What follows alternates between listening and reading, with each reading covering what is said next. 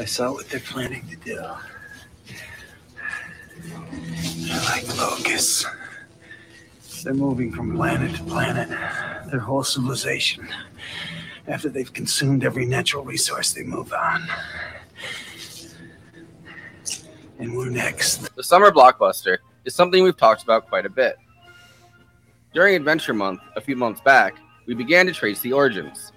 Beginning with Jaws in 1975, big-budget, high-concept films generally took the summer by storm.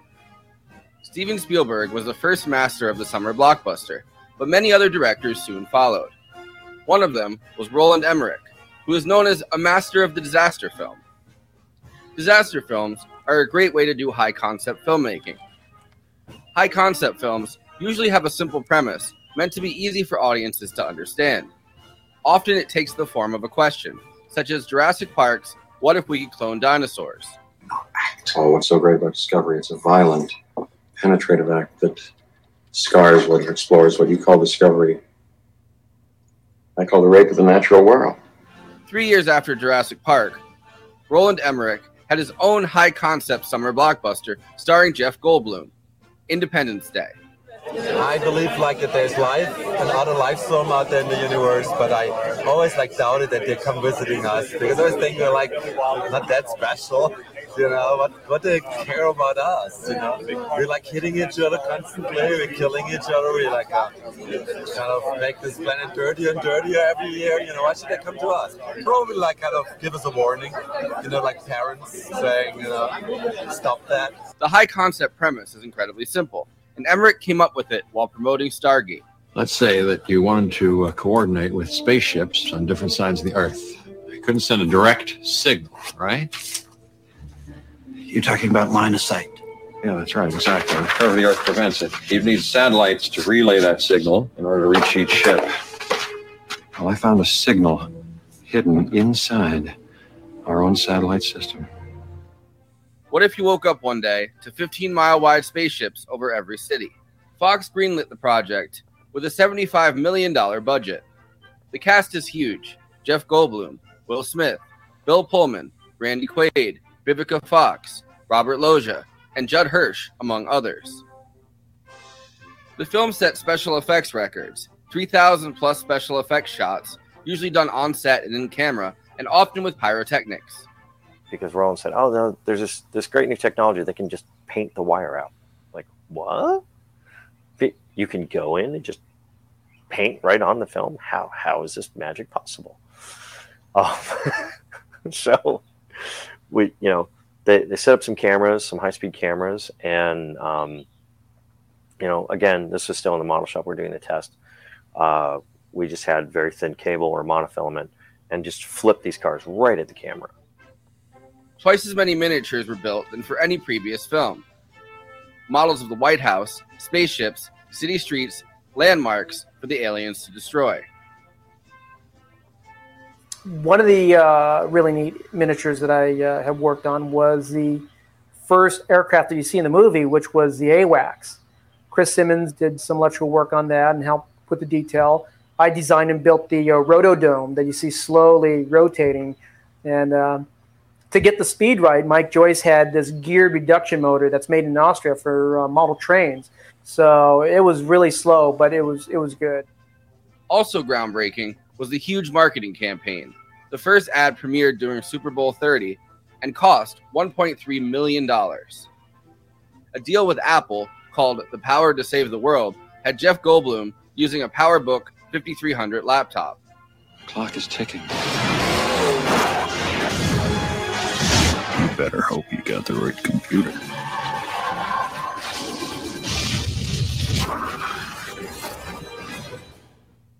Taglines for the teasers included, "Don't make plans this August," and "We've always believed we weren't alone. On July 4th, we'll wish we were." It debuted on July 2nd when the movie begins chronologically, and it became the highest grossing film of 1996. Joining in the tradition of the marketing, since this July 4th is a Tuesday, we thought we'd talk about Independence Day on Independence Day. Perhaps it's fate that today is the 4th of July, and you will once again be fighting for our freedom. Not from tyranny, oppression, or persecution, but from annihilation.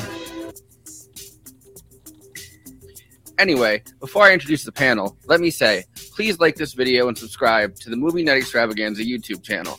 Also, we are now monetized, so if you have any pressing questions during this live show, send us a super chat. We are absolutely obligated by international law, human rights law, to answer it. We also have a Patreon, patreon.com/Movie Night Extra. All of our after parties are available on there forever. Okay, let me introduce the panel. Conan Neutron, co-host of Movie Night Extravaganza, host of Protonic Reversal, and frontman for Conan Neutron and the Secret Friends. J. Andrew World, illustrator, book cover artist, comic designer, and artist for Give Them an Argument, co-host of Movie Night Extravaganza and Bad Takes. Matt Strackbein, aka The Letterhack. You can find his art at The Letterhack on Twitter or Friends of Strackbein on Instagram. I, of course, am your host, who has decided to join the side of the aliens, Forrest Miller. Let's kick the tires and light the fires, Big Daddy. Movie night collaborators, more like it. Am I right? Good one. We started half an hour late because I had to make sure with my new alien, co-producers on the show, right? Because they do it from the ships actually that are like above us, like the 15-mile ships. Yeah. So I had to make sure with my new co-producers, at the Alien Network that we could do this. They finally said yes. There's a few things that I'm gonna have to blank out. If you guys say anything too negative about the aliens, I'm gonna have to cut off your mics. Yeah, you hijacked those satellites for a reason. That's fair. They're also our new sponsors. Aliens. Finally, they're aliens. They're coming for us. Aliens. They gave me money. If you use the promo code Earth Gone. Now on the Alien website, you can save 15 to 20%, depending on how they feel about your specimen, how much they think you might collaborate, when the bulk of humanity is gone, and your resources, right? They want your resources. You can actually, it's kind of like one of those pawn shops. You can sell them your resources if you really want to, the minerals in your body, just really, any of that. Can I just say again, and it's off topic, sort of, that intro song. Best in the business. You can say it as many times as you want. No one can touch that. We're actually getting rid of the intro song though, and now it's an Alien approved one. Oh, okay. Exactly. It's all these alien instruments. Right. Yeah, it's Trilobian opera. It's wild. Like the what's the Fifth Element, right? Yeah. Yeah. What was the third whatchamacallits? I forgot. Hey, it's Kristina. Well, she can watch. She just can't. They didn't like the thing she was saying about aliens online a few days ago. They kicked her off the show. Yeah, crazy. Very strict. Strict but fair. Keep his wife's name out of your motherfucking mouth. Yeah, that's good. On rewatch. I've seen this movie a lot, and this is a movie. Independence Day, I feel like, is sort of perpetually on cable. So I feel like I've seen bits and pieces of it at least 40 times. And at least always this time of year. Well, certainly, yeah. But it's just one of those ones. On a full rewatch, which I definitely, when I watch things for this show, I approach it differently, just watching it for the heck of it.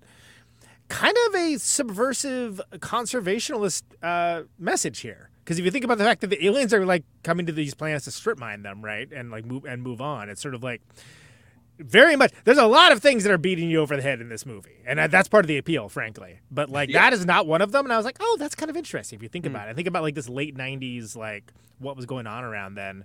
Not the least of which is like, this is evergreen. I feel like when the White House gets destroyed, everyone cheered in the movie theater. Yeah.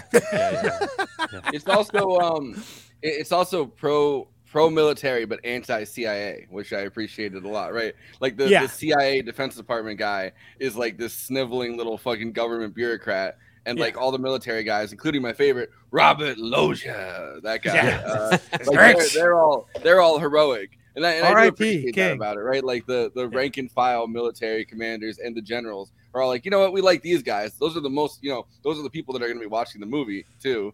And they're like, but we're gonna create some conflict between that and the CIA that's been hiding Area 51. Who's wrong on almost everything. Also, that's another thing to notice is all of his instincts are wrong. He's the first one to, like, every time there's a good plan, he's the first one to start trash talking and be critical of it.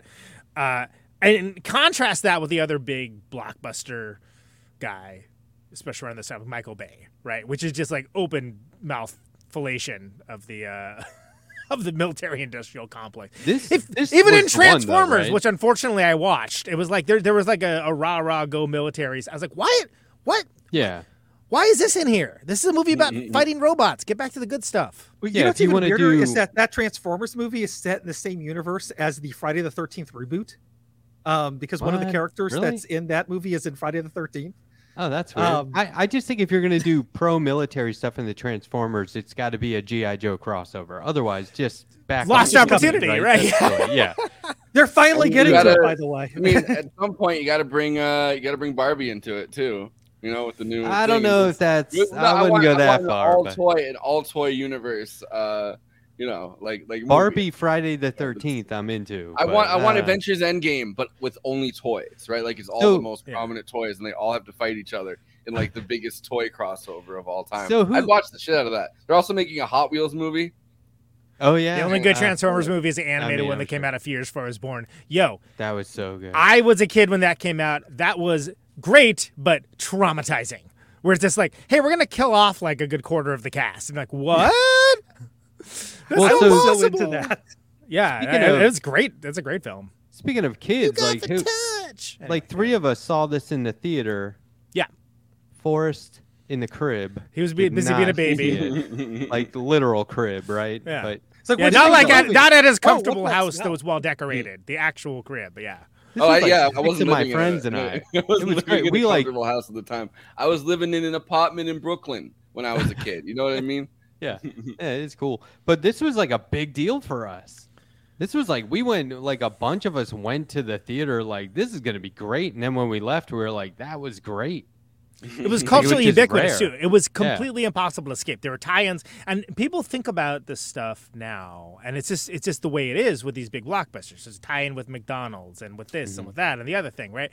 But like this was just 360 marketing, I think they call it now, like to like never unparalleled levels because it really hadn't been done in that way before. The Coke tie-ins is probably the most egregious ones where it's like, all right, yeah, brought to you by Coke. We get it. But yeah, like Apple is in there. But I mean, it was everywhere. And again, the marketing on it, what is it, like? Don't make plans this August. Yeah, kind of amazing because you're like, what? Why? What is this? what's gonna happen? Like it perfectly was in the zeitgeist at the time, which is just like. The type of marketing for big blockbuster movies was very much, hey, this is what this is going to be. Here's what the thing looks like that this movie is centered around. And then it was just this sort of like kind of mysterious, like, well, I guess it's aliens. I don't know. Like, I don't know what's happening here.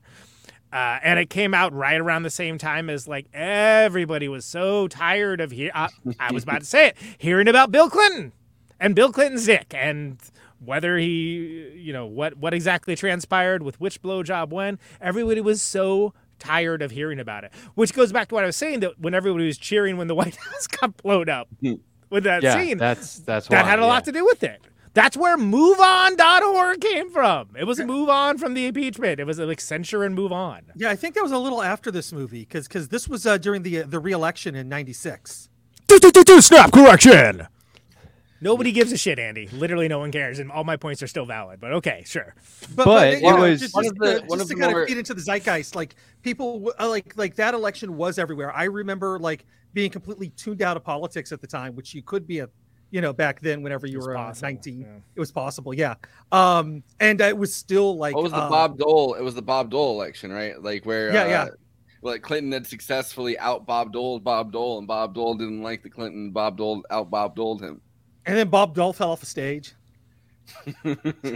It happens. But the first place that they one of the first places they went and actually screened this, because of course the Clintons did this. They had the entire cast come screen this at the White House with them.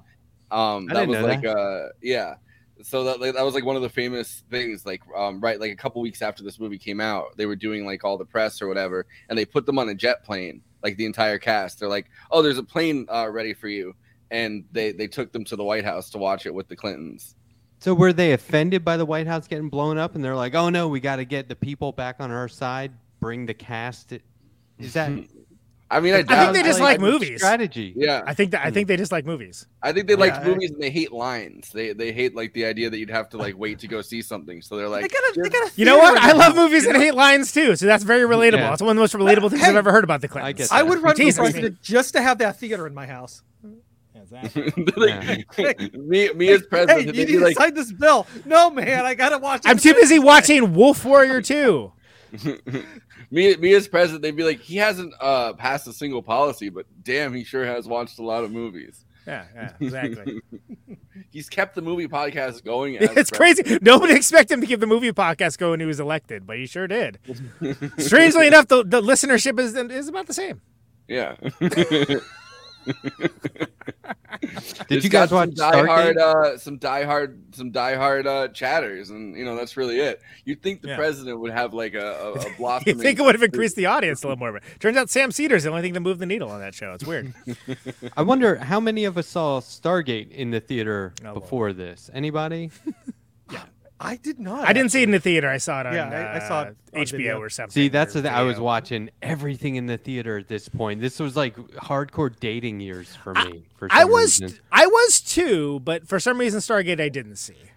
Yeah, I don't think the marketing was that good on it. Like it kind of came and went. Yeah. No, you're right. But I thought it was good. I thought it was hardcore I saw sci-fi. Universal Soldier in the theater, and I'll never forget that because it was 94. So I didn't. Here's the thing. I didn't have any money. 94. I moved out and I was working a minimum wage job at Tower Records, and I had no money for movies at that time. So that's why I didn't see it in the theater. But I remember looking forward to this because of Stargate. So somehow I made that connection without the internet that this was the same director, which was not easy to do back then if it wasn't like Spielberg or something. Well, he interestingly came up with the idea to make Independence Day on the circuit doing Stargate. He was talking to a reporter that was talking to him about making Stargate, and he's like, yeah, well, I've always wanted to do a movie, what if there were 15-foot aliens that just came down, and he pitched the movie to a reporter without thinking about it, and afterwards That's his awesome. his co-producer was like, I think you've just come up with the idea for another movie, and then within 2 weeks they pitched it to Fox. Wow. Well, it's interesting because around this time there really weren't a lot of movies like this. There were big blockbusters, and there actually arguably some more science fiction related blockbusters than people give it credit for. But this specific kind of movie, there wasn't a lot of it happening around then. They had existed in the past for sure. But it was way before. I mean, there was that Ill-Advised War of the Worlds remake, that they made later on. A lot of ones kind of followed this, but there hadn't been a big aliens invading movie in a long time. If there were aliens, it was like Alien or Aliens, where it happened in some far off area in the far off future, in some other galaxy, blah blah blah. It wasn't grounded in such a way that you saw. Hilariously, the Empire State Building, not the World Trade Center. Get exploded, that level of grounding where this is meant to make you think of what would happen here and how people would react to it. Harvey Firestein's character. I gotta call my brother. I gotta call my lawyer. Actually, forget about my lawyer. Which any movie with Harvey Firestein, I'm usually that's great. Harvey Firestein's in there. Awesome. Yeah. It's he could take a bad movie and just make it. It's the guy doing the thing. That's great. I like that he kind of gets lost in the fray of this movie. You know what I mean? It's good enough, and the cast is big enough and doing enough. Which this is 10 movies at the same. There's so many. Yeah. There are so many characters and so many plot lines. And the first big explosion, is 51 minutes into this movie. And then they kill off half the people you've been following. Yeah, and they give you just enough for each of the characters to make you like them. Harvey Firestein with his old I gotta call my mother. I gotta call my lawyer. Forget my lawyer. That bit. They got the stripper. Oh, the one I just did? Right. Yeah. Yeah, the stripper. just in case people forgot. Just in case people only tuned in 3 seconds ago. Like, yeah, like do it again in 3 seconds. The stripper that who made the wants sign Elvis for the to aliens. return. That is like, oh, like she joins the. I hope they bring Elvis back. Yeah. Well, yeah, like all the alien fans. Yeah. The best thing about the whole movie, of course, we cannot sleep on this for too long because we're 20 minutes in. We haven't brought it up. The newscast that actually says, "Don't shoot at the UFOs." Oh, with the like, it has like the gun and the UFO. Amazing, fantastic. Yeah, that's deeply hilarious. Yes. But getting back to the thing of there being so many characters and so many plot lines, it's like you get a whole season of like Lost or something. You know what I mean? Where you're like, oh my God, there's all these people, like all this stuff's going on. Yeah, and then like, but the way it works is that like when you do kind of like lose a bunch of them, you actually do care, even though you're like, look, I thought this was about like UFOs. Like what's happening here? Like what kind of film am I watching? And that has nothing to do with what I'm talking about, Stevie. But yes, absolutely. And I think that it's kind of a balancing act because it is exciting because you get like the build up, like you get. Look, Jeff Goldblum is great in this. Jeff Goldblum is always great, but when he gets like the readout of like the binary and like and like he's like thinks he's discovered something, everyone else is like watching the news and stuff like that. Little things are really like, well, what does this matter? Who cares? And it's like, oh, that is like literally the key to like this entire thing. Like it doesn't bop you over the head with a sledgehammer, which is crazy because this is one of the least subtle movies ever. But there are things within it that like, no, that was very important, and it's like okay. Mr. Quaid, right? Like you're just like, who's this drunk dick? Like what is he fitting in this? Is this a different movie? What are we watching? Like he's a bad father, he's dusting the wrong fields, this and that. But it manages to pull it together in a way that like, oh, okay, that's obvious. And it seems obvious after it happens, but when you actually are watching it, you're like, oh yeah, that guy. Oh yeah, I guess he can fly, sure. Like it makes sense within it. Like it's very almost over-scripted. Like you could have dispensed with at least a third of the characters and it really wouldn't have mattered. Yeah. Like I love Mary McDonnell. What is she doing in this movie that like she needs to be there? No. Yeah. Well, it's like a saga. She dies. So there's all these players and they all have backstories and they're all like taking their moment in the spotlight, right? It's like a big epic saga, and then it's like, okay, now it's an alien. And they're likable too. Even Harry Connick Jr. Even from the very first part of it, right? Like the Asian guy that's working that discovers the aliens in the beginning of it, and he's like working at the base. He comes back later when Jeff Goldblum was trying to figure it out. He's still at the thing, pacing around in Area 51 when Jeff Goldblum's trying to figure out how to make the spaceship go. Like that character's there again. Like there's and that just would not happen now. Like if someone's making a big like Rian Johnson gets like grief for like having too many characters and having to have too much going on and having too much like plot that like maybe like people think is not relevant to it. But like that was pretty common, and we've been trained in movie making now. Like, oh no, you have your one character you care about. Maybe you got the foil, you've got the sidekick, you've got like like whatever. These specific archetypes. But like, oh yeah, you got to keep it to about under 5 characters, otherwise you're going to lose the audience. There was nobody thinking about that in this movie at all. They never at one point, we're going to lose the audience. No, they're like, no, we've got the audience. We got this.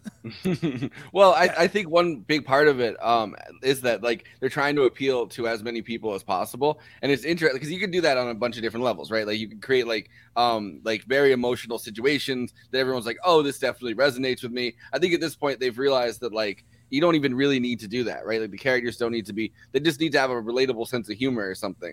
But in this, it feels like they're creating all these characters because they're building a world where the biggest amount of people possible, right? From like random ass rednecks to like some guy that be dating like a stripper, but also working in the military to like, the president of the United States to like the military. It feels like they're building a universe where the most possible audience members are like, oh shit, that's like me. Like, that guy's a lot like my. I want to get laid before the aliens blow me up too, just like that kid. Yeah. Well, see, that's the thing. It's like exactly that little scene of just which is like, come on, baby, the world could end tonight. Yeah, it's still at the end of the day. Which, to be fair, is a good come on line, especially. It is, but at the end of the day, it's still just a big dumb movie. You know what I mean? Which is exactly what I wanted, and why I liked it so much. It's like, no, it's just going to be too big.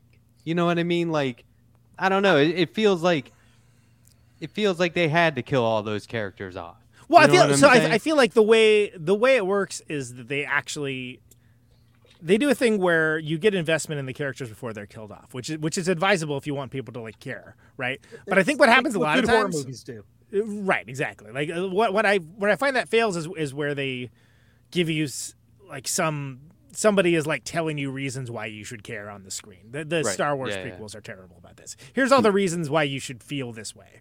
Yeah. Don't tell me what I should feel. Show it. And even like stuff as stupid as like baby world's gonna end tonight, like let's go. Like that kind of stuff, you're like, all right, I know I need to know about that kid. Right on. You know, like Well, although we good never on see him. him again, but that's okay.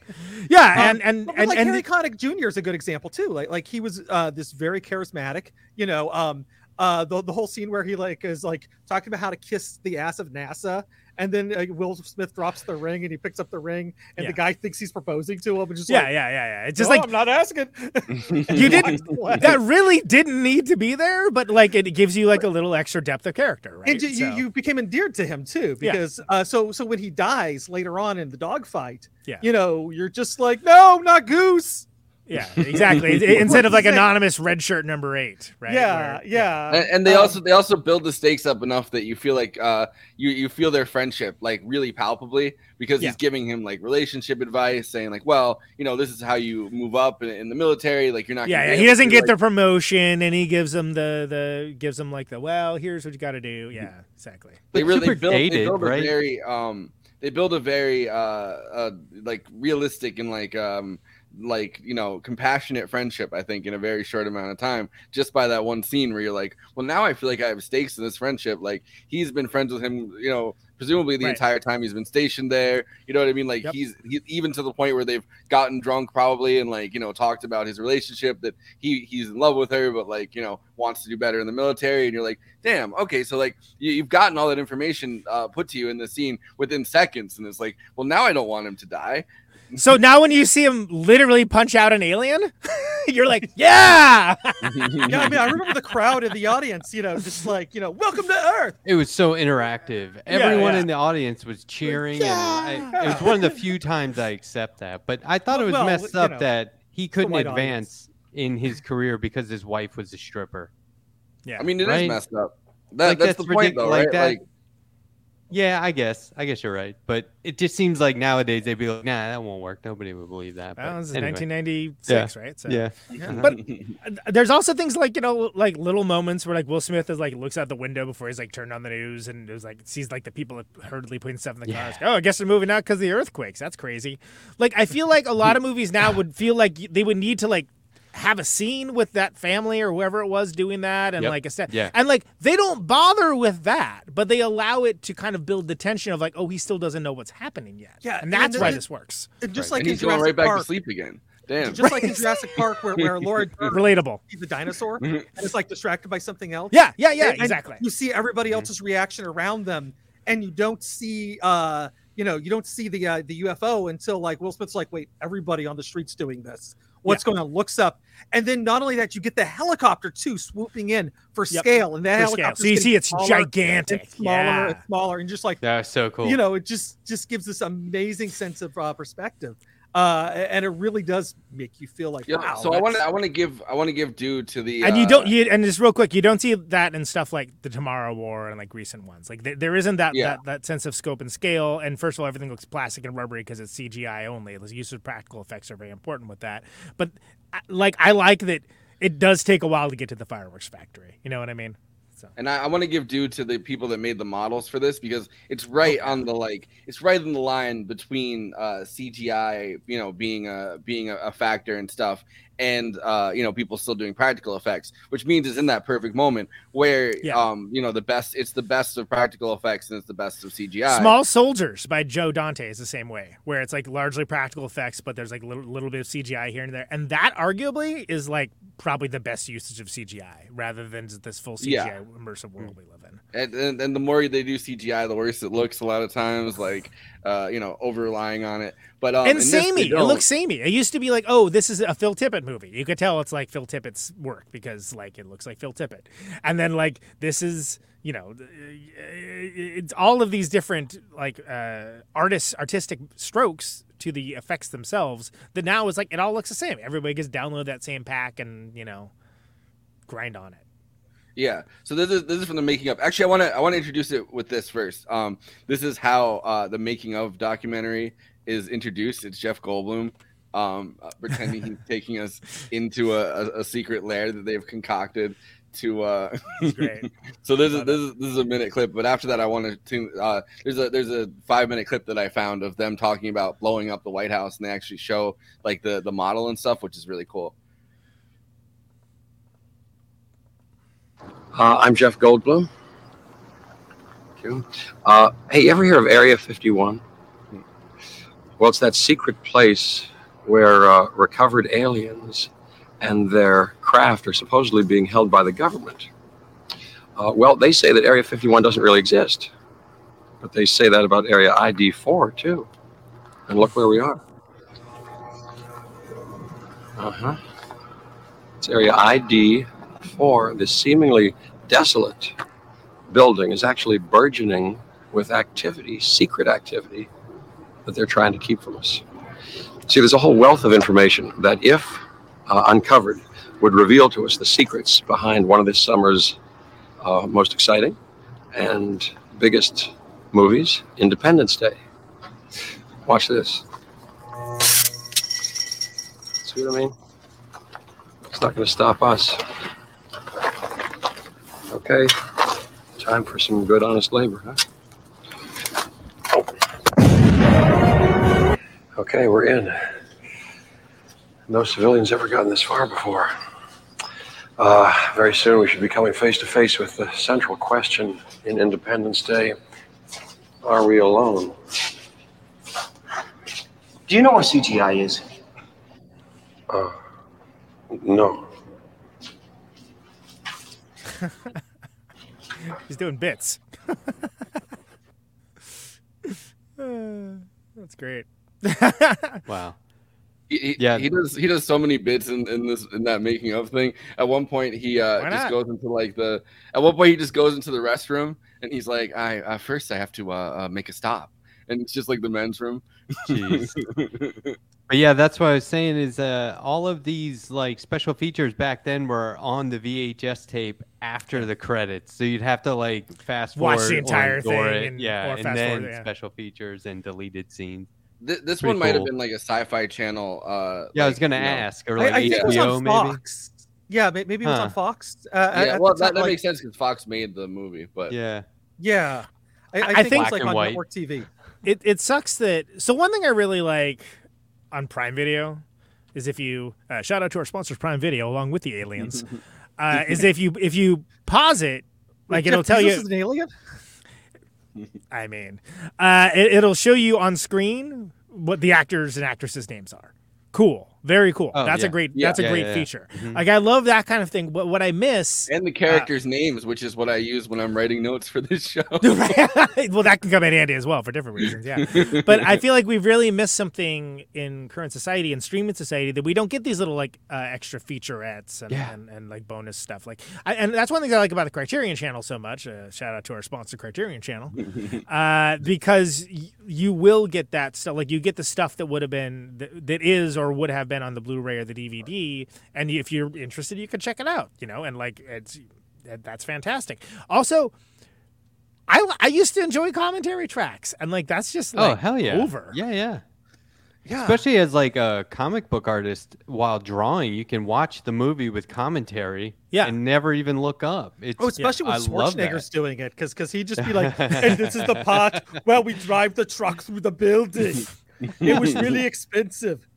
Here's the part where the woman has 3 tits. I want to see Goldblum's outtakes, though. I want to see outtakes from that segment. This is also like this is the point where Goldblum had fully gone into being like a ham actor. Like because we've talked about The Fly on here at one point. We've talked but I mean we've talked about the body invasion of the Body Snatchers when he's in that kind of as like a younger actor, and over time, right, he becomes more and more like Jurassic Park is kind of like the turning point, I think, for the modern Jeff Goldblum. Is he Invasion of the Body Snatchers? He seems like he's a little coked up or something because he goes full tilt in that. But I'm saying like I feel like over time he develops that, and I've seen him talk to like I don't remember if it was like Stephen Colbert or something, or like what host it was, like a talk show host. I remember him talking about like his hemming and hawing, and like it's a very deliberate. I mean, it's obviously very deliberate, but like he has his own like like words for what he does in those situations, and he's like, I start hemming and like hawing, like my favorite is still Buckaroo Banzai. Yeah, is he our most covered actor dimension. on this channel? Because I think we've watched the most movies with him in it. Probably that'd be a great really? metric to be able to figure out. We might be able I guess to we do just that look with, at we could look at Forrest Letterboxd maybe because he usually logs the stuff that we've done. So I love that I was talking about bonus features, right? This kind of thing was my favorite kind of bonus feature of like, hey, we just had an extra promotional budget and we decided to do something like kind of nuts, like whether it's like, some quasi in-universe thing or behind the scenes stuff, things along those lines. And it's crazy because if you remember when we did The Third Man, there's that whole like documentary about like, that sewer system of like, oh, here's the sewer, which is crazy because like, oh, that's all real. They find some really good ones for Criterion. Criterion's especially. like the best for that kind of thing, for sure.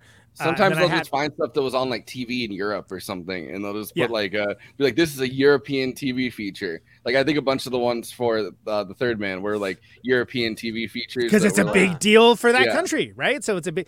But what I was going to get to is that I've talked often on this show, more often than you would expect, about the new type of show, which is just like it's this person running around being this person, right?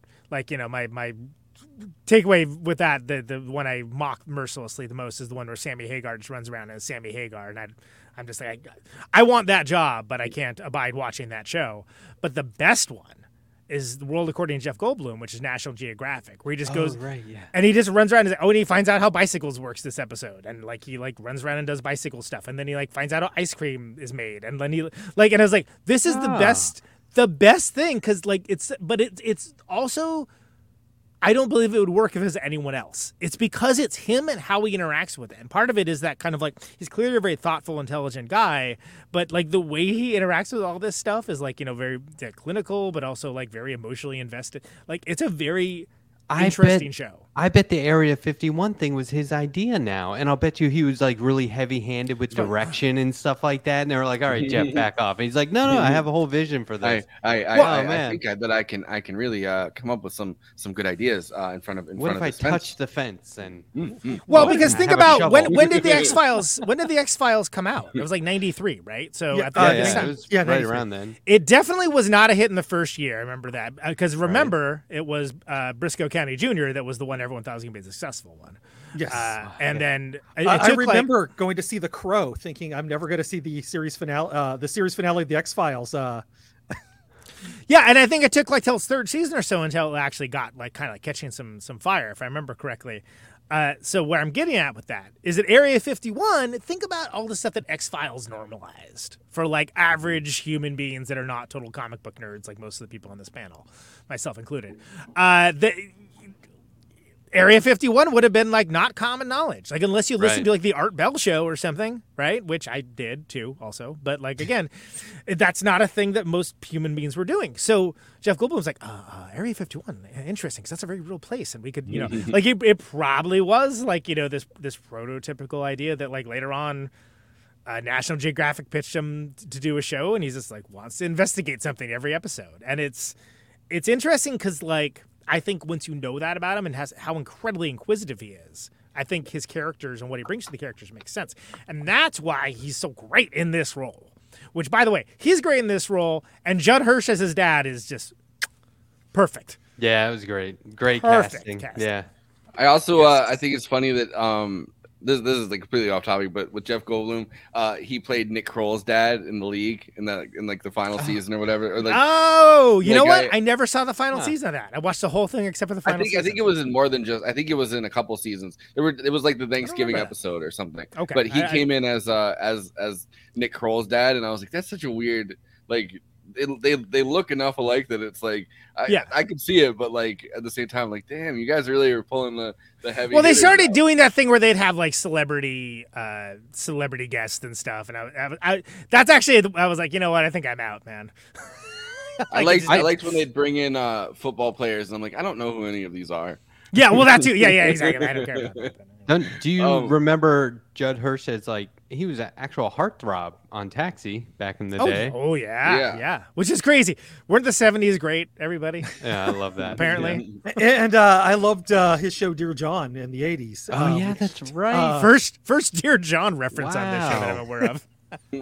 Wow. Well, they made they made a big deal about Judd Hirsch in Ordinary People, right? Ordinary People was big this year. That was the only other time he was nominated. Yeah, you're right. Yeah. So they kept on. I kind of felt bad for the guy. They kept on putting pictures of Judd Hirsch from 1980 next to Judd Hirsch in 2022 or whatever, right? And they were putting those pictures side by side, being the only 2 times he was nominated. And I'm like, come on, man! I feel like that probably doesnn't make him feel great about himself. Or maybe he works. Yeah, and I watched that god awful TV show where there was this immortal. Yeah, that's not Highlander. There's no sword fighting in it. They replaced sword fighting with Judd Hirsch, and I watched every single episode of that god awful show. Why do you do this to yourself? Busiest guy not involved, I guess. Because Judd Hirsch, he's really the busiest guy that ever lived. I think he's always working. I mean, oh no, I meant Andy. Credit. Oh, okay. I meant Andy's the busiest guy. Wow, he's in Hunters. Hunters that's a good show that more people should watch. What about the voice or the sound effect for the aliens? What about it? Have you guys? Oh, sorry. Did you want to go to this video? Oh, no. You finish your No, we can let you talk once in a while. It's all right. Have you guys? Did you guys look into this at all? It was 2 guys that did it. One was Frank Welker, who was the voice of Fred from Scooby Doo. Also, wasn't he Megatron? Soundwave. Soundwave, Transformers, okay. yeah, and I think it was that one. And we regret the error. He's been the voice of he's been the voice of Scooby Doo for a while now too. So anyway, totally weird, right? But then the other guy, and I know about this guy. His name's Gary Hecker. I know about him from Zack Snyder's Watchmen. Somehow, it was like a special feature or a credit or something that I saw. He is he's done vocal effects for 20-some, 30-some films. But he's a Foley artist for over 400 films. And so that's the guy who does everyday sound effects, we got a sword coming out of a sheath or a video game or a typewriter. So he's or we need somebody to walk here. Can you put cantaloupes and exactly. You're walking on gravel. I've brought it up in the past, but my friend Ryan Collison won a Emmy for Narcos. Oh, wow. That's what he does. I have to wonder if 400 is a lot or not. It seems like a lot to me. 400 films seems like a lot. I think that's about what a working Foley artist who's done it a long time. That's about normal. But Independence Day was supposedly his second film. His first one was the sound or the voice of a bear in Legends of the Fall, which makes me wonder why they couldn't get an actual bear to do it. Bart the bear. Whatever. You got to start. Where's Bart? Yeah. Bart was around. Yeah, Bart representation. Isn't by the way, Frank Welker was in the Michael Bay movies as Megatron, which is where I got. Okay. Oh, cool. Yeah. Once again, we regret the error. Yeah. Sorry. Yeah. So now we never doubted you. So this is them talking about blowing up the White House. Thank God. Yeah, get us out of here. Play us out. Doing the explosion of the White House. This model probably costs in excess of $50,000. I get one shot at it. There's a great many variables that go into the completion and the successful blowing of a model like this. One has to consider what the model is made out of, in this case plaster. You have to know the scale. You have to know the size of the charges that you're using, how much gas, what the camera speeds are. Mike Joyce and his team of geniuses sat down and built this unbelievable replica of the White House. We're building that at 12 scale, which is over 14 feet wide, and we're going to blow it up, and it'll look tremendous when it goes. This had to be a world-class product because all the cameras that we're setting up around here are within 10 feet of this particular model. And even though it's an existing piece of architecture, there are still things that have to be artistically rendered before it even gets to the model shop. Then the model shop takes all of those blueprints like you're really building a real house, and then they have to manufacture all of that. We put a lot of thinking into that. Everything was a mold. So every piece was built like the White House was built, out of single pieces. The important factor is to make sure that you have a lot of information on film. So you want to make it as slow as possible. The normal camera speed would be 24 frames per second. It's 1 second of film. We're shooting tonight with 300 frames per second. So that means when the actual explosion takes place, you're slowing it down 12 times. The whole thing looks 12 times slower in the end. Even though you're shooting 300 frames per second, if I was to use something like dynamite, you would have maybe 2 frames of explosion and that's it. You want to blow it up in stages and you want to see the pieces and debris flying out of there. Everything will be falling in front of the camera or jetting out the sides. And all the camera crews are going to be unmanned and everybody is in a safe position. Let's clear, please. When you start to come down to that 10-minute mark, everybody's very concerned because, of course, there's hundreds and hundreds of hours, tens of thousands of dollars, and what we really want to do is make sure that we just don't stub our toe at the last moment. We really only want to do this once. Roll cameras. Roll cameras, please. Hey! Hey! And action!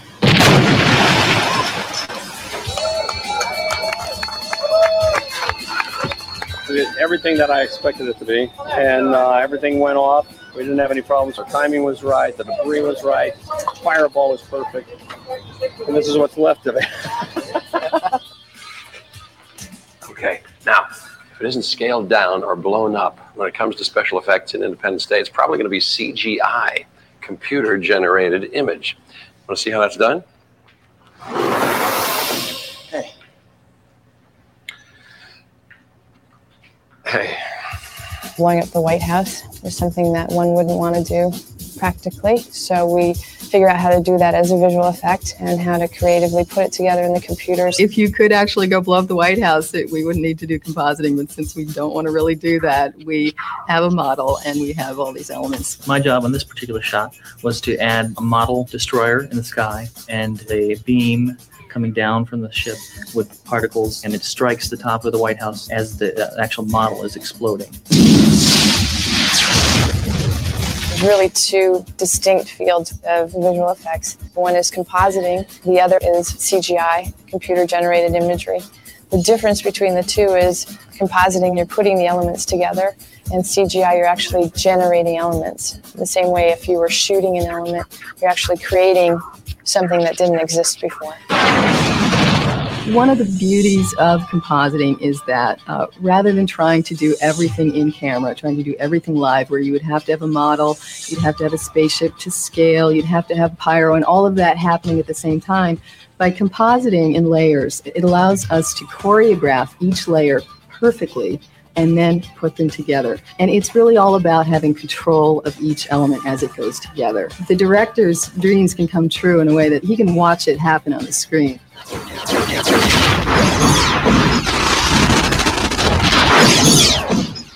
The aliens and the F-18s engage in the largest air battle in history, and we needed to put that on the screen. Squadron leaders, your base to maneuver. It's the Independence Day CG department that we set up specifically for the show. Computer graphics is the 3D environment used in digital effects, and these animators are here doing all the computer graphics. We have an additional company called Vision Art that's also doing some of the graphics for us as well.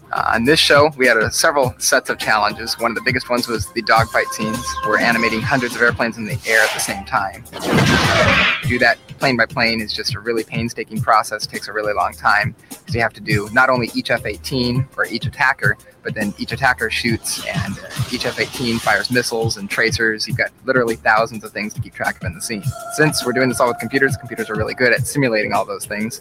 So we've written programs which do nothing but simulate the dogfight scenes in a way that we have a lot of control over them. Because there's a limited amount of horsepower in the computer, we have to use primitives or these little dots to represent each of the airplanes at first. What you're seeing right now is white dots for each of the F-18s and red dots for each of the alien attackers. It's only stepping a few frames per second. It's only stepping very slowly through the dogfight, and that's so we can tweak each of the individual parameters. Funky beat. It's awesome. I like how he's like, sure this computer doesn't have very much horsepower. I love the explanation of CGI, making something that isn't there. Yeah, exactly. It's this Fascinating brand new to watch. technology we got. Yeah, it's crazy. It's a real time capsule, that video. It's awesome.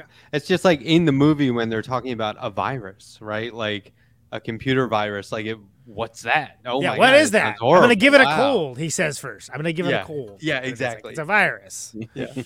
That's awesome. It's he also has like, and I like that they advertised it with the thing with like one of the first Apple laptops, right? Like the PowerBook 3500 or whatever, and they're using it throughout the entire thing. And once you see it, like you can't unsee how many times he like whips out his fucking PowerBook and he's like, "Yeah, let's do this." Like, and with really spotless, just incredibly great 1996 cell phone coverage too. To be able to hack computers like that and track things and.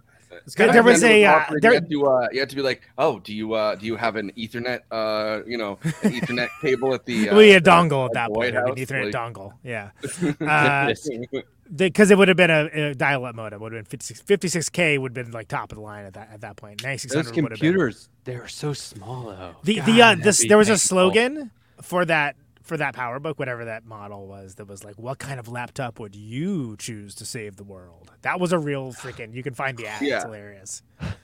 That's great. Pretty shameless. Yeah. I think I had a couple seconds of it that came. Yeah, I saw you. Right. Yeah. You had like a little bit of it, but yeah, I remember that slogan because it was like, what?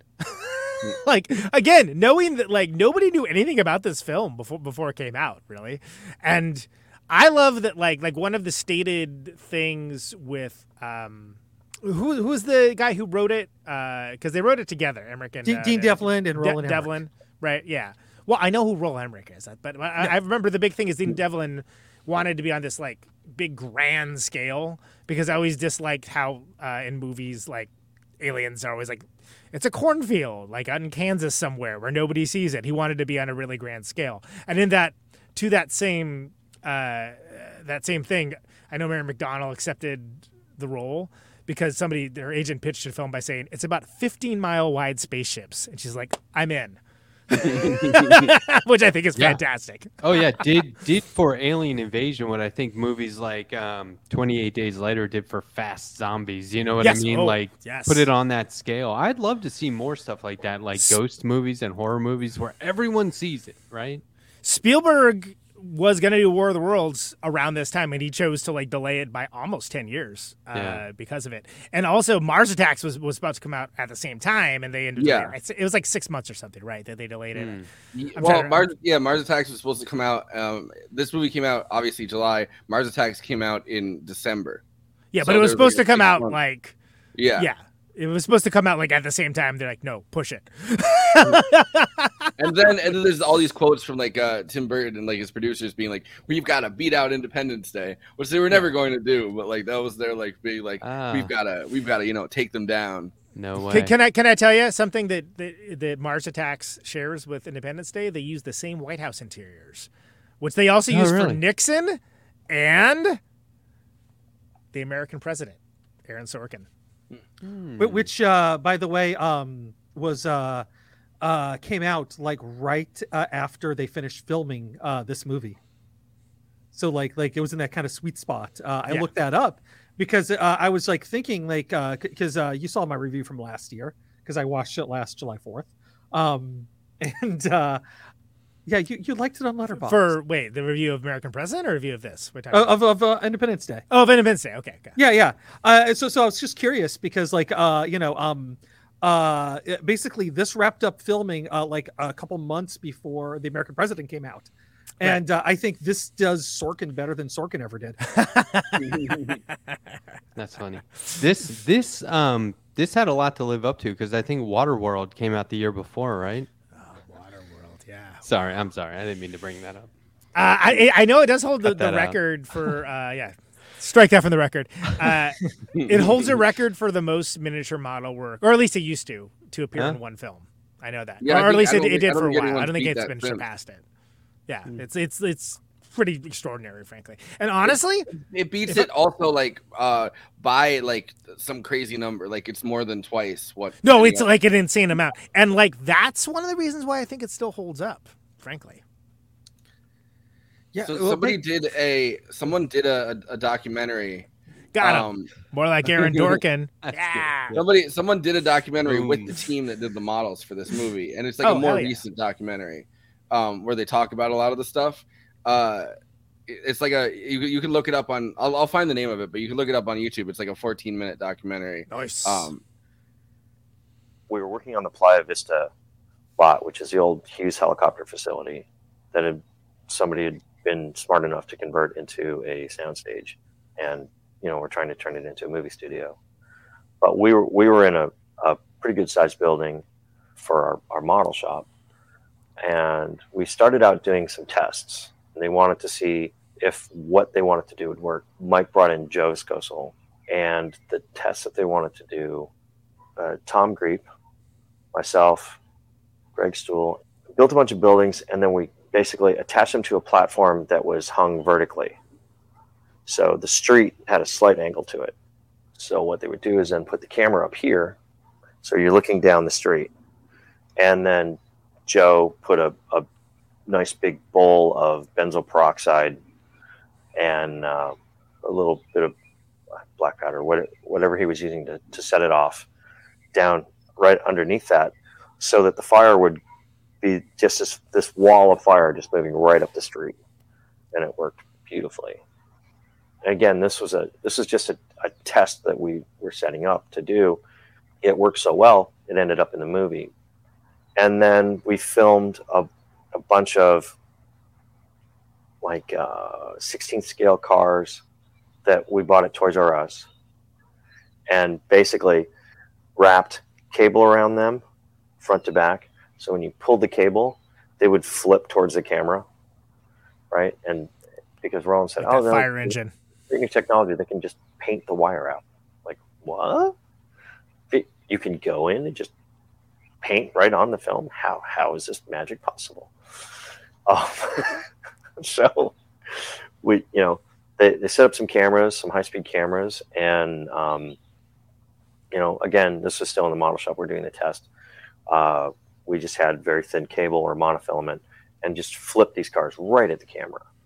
The deal, it was like, see if you can hit the camera. Pretty much, we had a piece of protective plex up there, but Roland just wanted them to smack the camera if they could. So we flipped these guys, and then we had some smaller cars, which we kind of pre-broke apart. So doors would come off, hoods would come off, tires would come off. So we set these up and then used what are called air movers, which is just like a big blower. You have a guy underneath it and just kind of, it's like almost a big hair dryer. And so it would blow the cars towards the camera.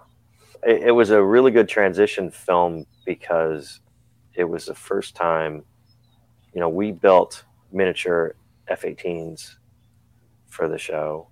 We built miniature alien spaceships for the dogfight sequences. Shooting those planes and alien craft interacting on a stage, at the scale that they wanted to do, would just not have been possible. At the end of the film, where you've got 100 planes and 100 alien ships engaging each other, they were just scratching their heads. How are we going to do this? And the guy, $1 billion. There's this concept of flocking and swarming that we can do, and we can actually build a CG model of these aircraft, and they did. And I thought they looked great. They did a really phenomenal job on it. But it was interesting for all the destruction stuff. We definitely wanted to do that for real, because particle effects weren't where they are today. Fire effects were nowhere near where they are today. I mean, you couldn't break stuff up well. The computer power wasn't there. It's true. And it looks horrible when you try. Funny how everyone's overly reliant on it. Funny how the interviews with a guy who keeps talking about how other guys did stuff. Like, why don't they interview them? Who is this chap? Just the boss? Like he's like, yeah, and then we got this guy to do this, and then these guys were doing this. It's like, what the hell did you? He's do? the face. Everyone else is too nerdy to be on camera. No one else is articulate. Like Well, he was in his or garage. maybe this is like a good intro to to like socialism, and you can talk about the managing class, the people that just kind of sit around while other people, like the workers, right, like the laborers have to do the he got actual paid thing. 6 figures. They got paid minimum wage. Or they were all union and they had like a scheduled break, and he was the one non-union guy, so he got He's on like- camera or something. No, Well, that they went in a actually- totally different direction than I expected that clip to take us. But yeah. I once again, practical effects, man. It's you're right. practical effects are timeless, and CGI is grimy. I love the thought of them like taking a bunch of Hot Wheels cars though and just trying to flip them that off fire the engine. axle Like that's a perfect example. Like where you see that fire, and like if you see that on a big screen, you're like, oh man, because it's a real thing with like actual weight that's moving in a way that real things move, and it looks good too. Like I just rewatched The Crow on my nice new HD TV, and I gotta say, like the effects of the miniatures used in that really don't hold up on the HD TV. I mean, it's different. Yeah, sometimes you don't want that HD. Yeah. So the CRT, well, watch it on the old CRT screen. The with the 400 lines looks way better than watching it on an HD TV. But it's like motion smoothing when they have that on, where it's like, what is happening? Why does everyone look like a shitty cartoon? But I love that we had to trade Kristina to our sponsors in order to get the contract that allowed us to to be the number one alien podcast. We have actually outpaced Joe Rogan, because all the aliens, are watching, are just sending us through the computers. He didn't trust the injectables. I did trust the injectables from the aliens. So, we've outpaced Joe Rogan here on the number one alien podcast. We'd like to welcome our new overlords and our new sponsors, who are the same thing. Yes. And this week, the part of Kristina will be played by Letterhack. That's a permanent I can't hold a candle. No way. So, but I think it works for CGI to be like touch up, to remove wires and things like that. That works. I have no problem against that. What I have a problem with is it being used for literally everything, which is what everybody just does now as the default, and it all looks terrible and plastic and all looks the same. And that goes back to what I was saying before about, you could always tell somebody came from Tippett Studio. You could always tell someone came from, this one or that one, like whatever. I mean, going all the way back, like think about Dawn of the Dead, right? Like the real Dawn of the Dead, not the Zack Snyder one. A lot of times. Wait, Zack Snyder made one? He made a movie, all right, and it was fine, but it shouldn't have been called Dawn of the Dead. That they were just coming up with stuff on the fly, and it's like it ends up being like really unique and ended up being influential in its own way because of that, which is a separate conversation. But the lack of practical, we had that too. What's that? We had that too on our classic episode of Dawn of the Dead. Dawn of the Dead, which is the first Renee Bruin episode, if I remember correctly. But the thing with that is that all these movies now, especially like these big quote unquote sci-fi movies and action movies, they all look exactly the same now, and I hate that. And like it's always interesting when something actually does something stylistically different. I feel like some big budget filmmaker should just use practical effects and models, and it would instantly be a hit, and people wouldn't even be able to articulate why they liked it. Unless it's like The Thing, where they then reshot everything with CG and made it look like shit. Yeah, it would be cool to see a movie about what that guy was talking about. You know what I mean? I always want to see like the behind the scenes movie, not like 30 Rock, where they kind of make it like a satire or whatever, but it's something I think it would be cool to go back to, like, what kind of headbutting was there between the CGI and the practical effects guys, or was there harmony, and how'd that work out? Like I feel like I'm missing that story from history. Yeah, or like you could like stage a fucking documentary where it's like drama between the fucking practical effects and CGI teams. Yeah. They're both trying to like get more and more control over like a movie like Independence Day, because it wouldn't work now, because now they'd fucking there is no practical effects team on most movies. Yeah. So, but yeah, it would have to be staged around this time period, this late 90s, like early 2000s, which is hilarious because they did not have CGI as masters they thought they did back then. No. Right. Like, no, but when they use it sparingly, Jumanji, like look how bad. I was just gonna. Well, what I was going to say is the prosecution would like to present the evidence of Jumanji for the record, please. Yeah. And then of course, for some reason, Spielberg saw Jumanji and goes, "That's the monkeys I want in Kingdom of the Crystal Skull." Exactly. Let's steal from the best. Yes. I just had a firework go off outside that I thought was like static for a second. Like it sounded like something, and I was like, "Oh my god, did I just blow a light or something?" And I was like, "Oh no, wait, it was like the static side of a fucking firework." We got the grand finale going on right now over here. It's crazy. Yeah, I can't hear it though. I don't have any neighbors setting off fireworks just like in the parking lot, which is so nice. Is this all that? Is this? I don't care about any of that. Sorry. Is this one of Bill Pullman's best roles? Because I think it is. Like as the president, like it's over the top, but like it's pretty best. good. Perfect Heckling Forrest. Heckling Forrest was his best role. I was gonna say that's a short film. That's not a feature length film. Okay, fair enough. I think it's amazing that the speech he gives, the speech, right? Apparently nobody was coached to like cheer and applaud afterwards, but people were like so into it they just like did it like spontaneously. Wow. Do you think Sorkin got really mad when he saw it? Like he's like doing a line of blow, going like, "What the fuck, man? This is what am I better than doing Gyro." here?" Yeah, but they set it up so eloquently, like with like it's John McLaughlin, everybody of the McLaughlin group, which is hilarious.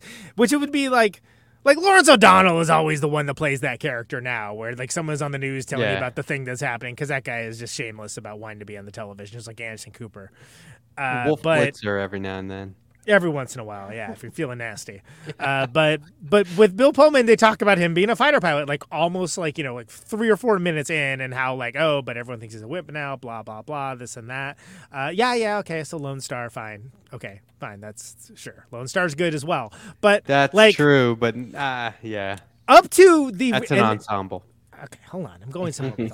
Settle the fuck down. And like then we can talk about Lost Highway. Chat on the screen. Go ahead.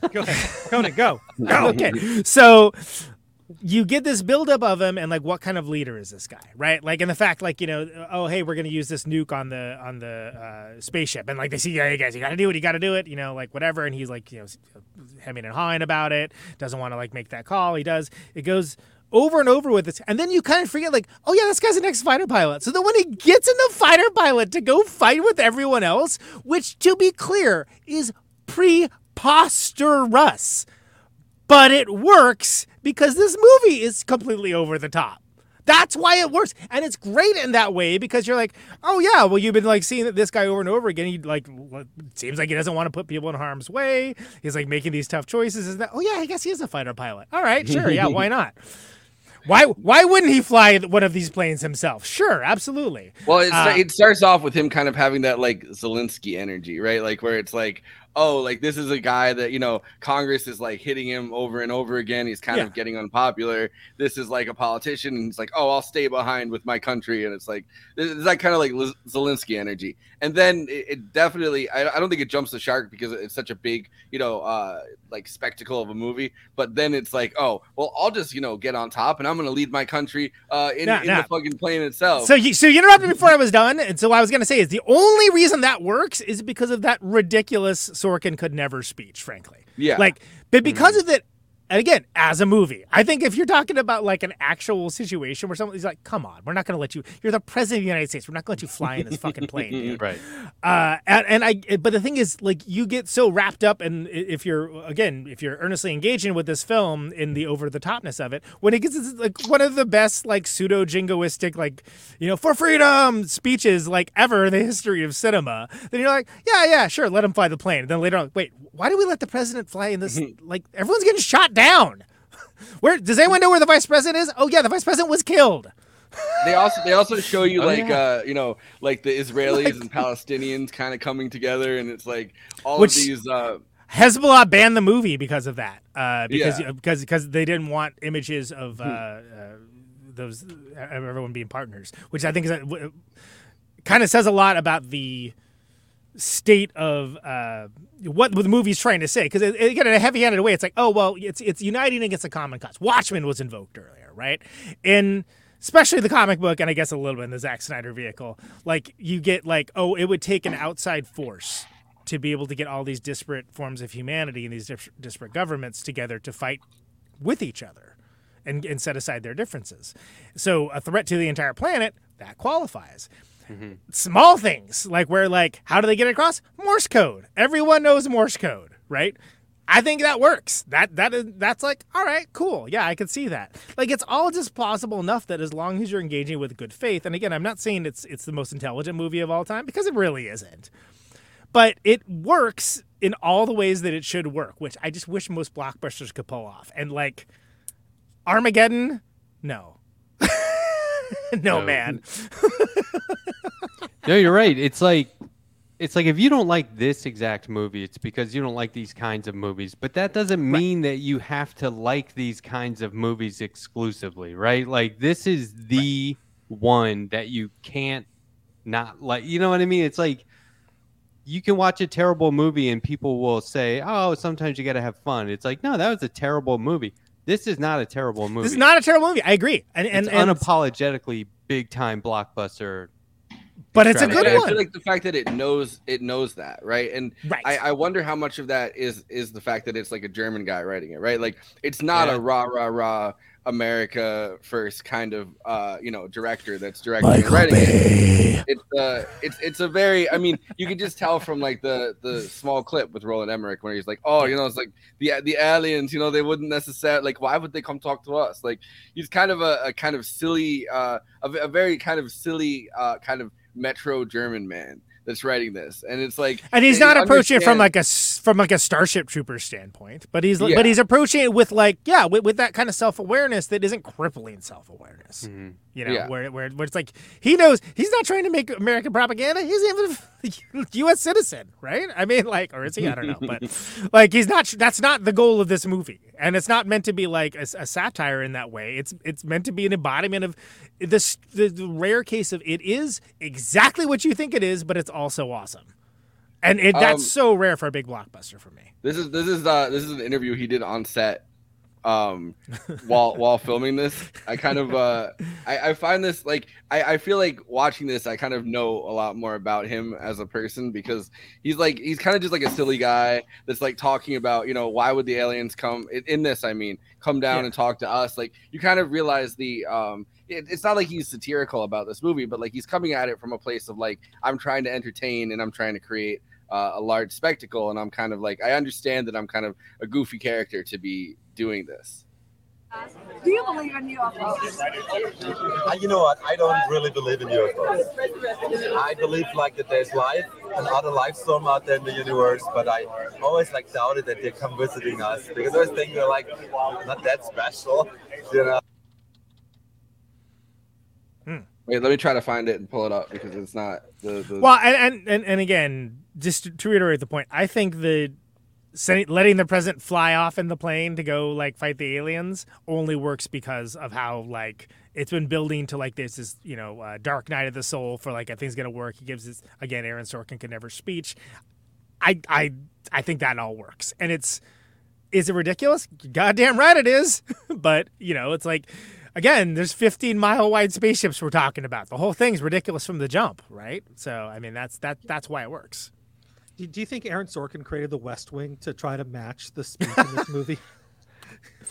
When did that debut in 97? I think it was 98, but yeah. Huh. Yeah, okay, maybe. I don't know. Yeah, what was he up to? Well, he's up to American President is what he's up to. Yeah, because he had American They stole President. the set, so it must have been on his mind, I guess.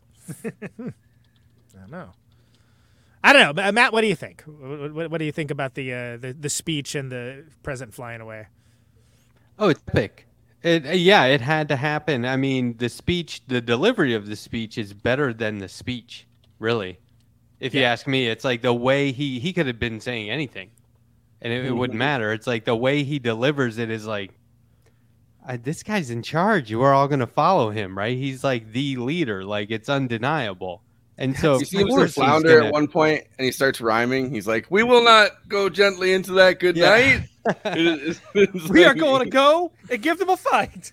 But then he flies. He's like he's in the trenches with him, right? He's like, you're not alone. I'm going to go with you. It's like the ultimate leader, man. It's very old school. I loved it. You'll never get and a apparently president like that. The writer, yeah, exactly. That's why it's fiction. But like, apparently Devlin like wrote the speech in like 5 minutes as a placeholder with the idea that they would, we'll change this up later. And they're like, no, this is great. That's like, great. Don't change anything. But he was like, he didn't think, he was like, we can do better. Do you believe in UFOs? You know what? I don't really believe in UFOs.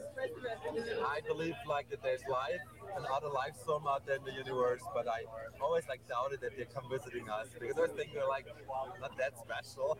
You know, what do they care about us? You know, we're like hitting each other constantly. We're killing each other. We like kind of make this planet dirtier and dirtier every year. You know, why should they come to us? Probably like kind of give us a warning. You know, like parents saying, you know, stop that. Value the nature or something like that. But overall, I think, you know, I'm a very skeptical person anyhow. I think in nothing. Now, I want to know, what do you think aliens would say if they saw your film? Like probably like would be like the Arabs. They would be totally pissed, you know, because like the Arabs constantly get like used as like bad guys in the Hollywood movies. So they were pretty much like would like kind of like stay together probably with some like other Arab nations, some protests, you know, against our movie and say it's not nice of you guys. So, but we can take that. Hopefully they not come before we have our movie released. Afterwards we don't care anymore.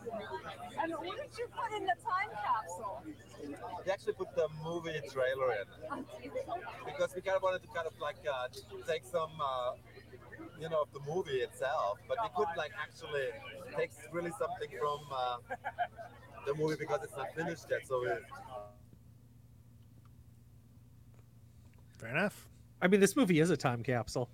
Yeah. Oh, I love the line where you could not make this after 9/11, to be explicitly freaking clear. Good point. But I just love the line where he's like, you know, as the aliens would look at it like we do as the Arabs do, you know, is that like you portray us very badly in this movie like this. Yeah, we do not burst from chests. We do not blow up White Houses. He also says the fucking Big Lebowski thing where he's like, I believe in nothing. Oh yeah. I love the design of the aliens, both the aliens themselves and their little bio suits. They kind of have that alien autopsy look, that gray alien from the X-Files, but more. A lot of KY jelly. very wet. Weirdly not as wet as Giger's designs, of course, but who could be? But I like that they came up with the two designs for the aliens, and they just used them both. Like, this would be the regular alien, and this would be the alien, and then they're like battle suits, which I thought was like, oh, that's kind of cool. Well, I also really love the fact that the aliens have the same tolerance to heat, cold. Yeah. You know, like we have They're a perfect planet for them. They're literally just like our biome. The only difference is that they're better at technology, which in every single war, you know what I mean? Like the person, like the group that wins, like it's humans versus humans, and then whoever has the better technology, a lot of times, you know what I mean? Like ends up being able to U.S. versus most places. Yeah. Yeah. So I feel like that's kind of a genius way to do it, like because you know you're like, well, these are not that big a threat as long as like Will Smith can literally just punch one out like he's Chris Rock or something, you know what I mean? Like there it is. Mark the time, hour 18 minutes. Yep. Well, it's been on my thing the entire time. Chris Rock got the alien treatment, but no, really did, yeah. But like.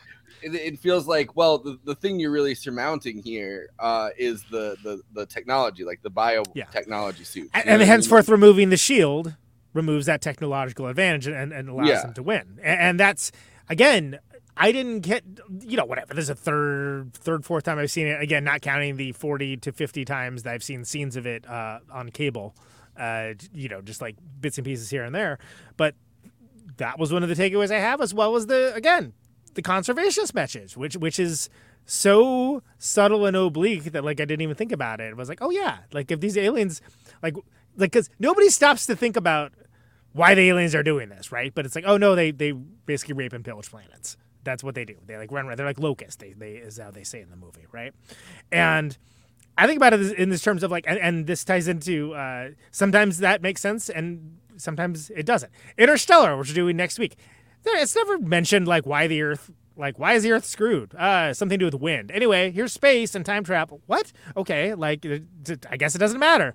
But it fits. They didn't have to do an explainer for it, but they get it in a small little bit of dialogue that's done extemporaneously that is not just exposition for exposition's sake. And that's saying a lot. I do appreciate that it's just classic invasion movie. There's no like...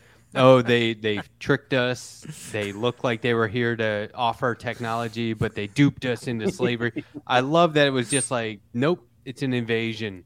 Like, it's that simple. Exactly. It doesn't need to be anything more complicated. They're evil. We're going to have to fight them. And if we don't come together, we'll lose. So well, yeah, and that unity, right? Like it's the unity that goes across that speech that makes it work. Where he's like, "Well, this might, America might be first. This might be the 4th of July, but now it's all of our Independence Day." So can I say, and we've talked often on this show about how like some movies that shall remain nameless would have been better if they'd been called literally anything other than what they were called. Independence Day is perfect for this. The studio wanted to call it Doomsday, which is so bad. And generic. It's like calling it Independence Day. This is the perfect movie to do that. There's even like a call to unity of like, oh, no, this is the Independence Day for like all of mankind, blah, blah, blah, et cetera, That's how you know they'll win. They wouldn't call it Independence Day if you were going to lose. If you call it Doomsday, they might lose. Yeah, you don't know.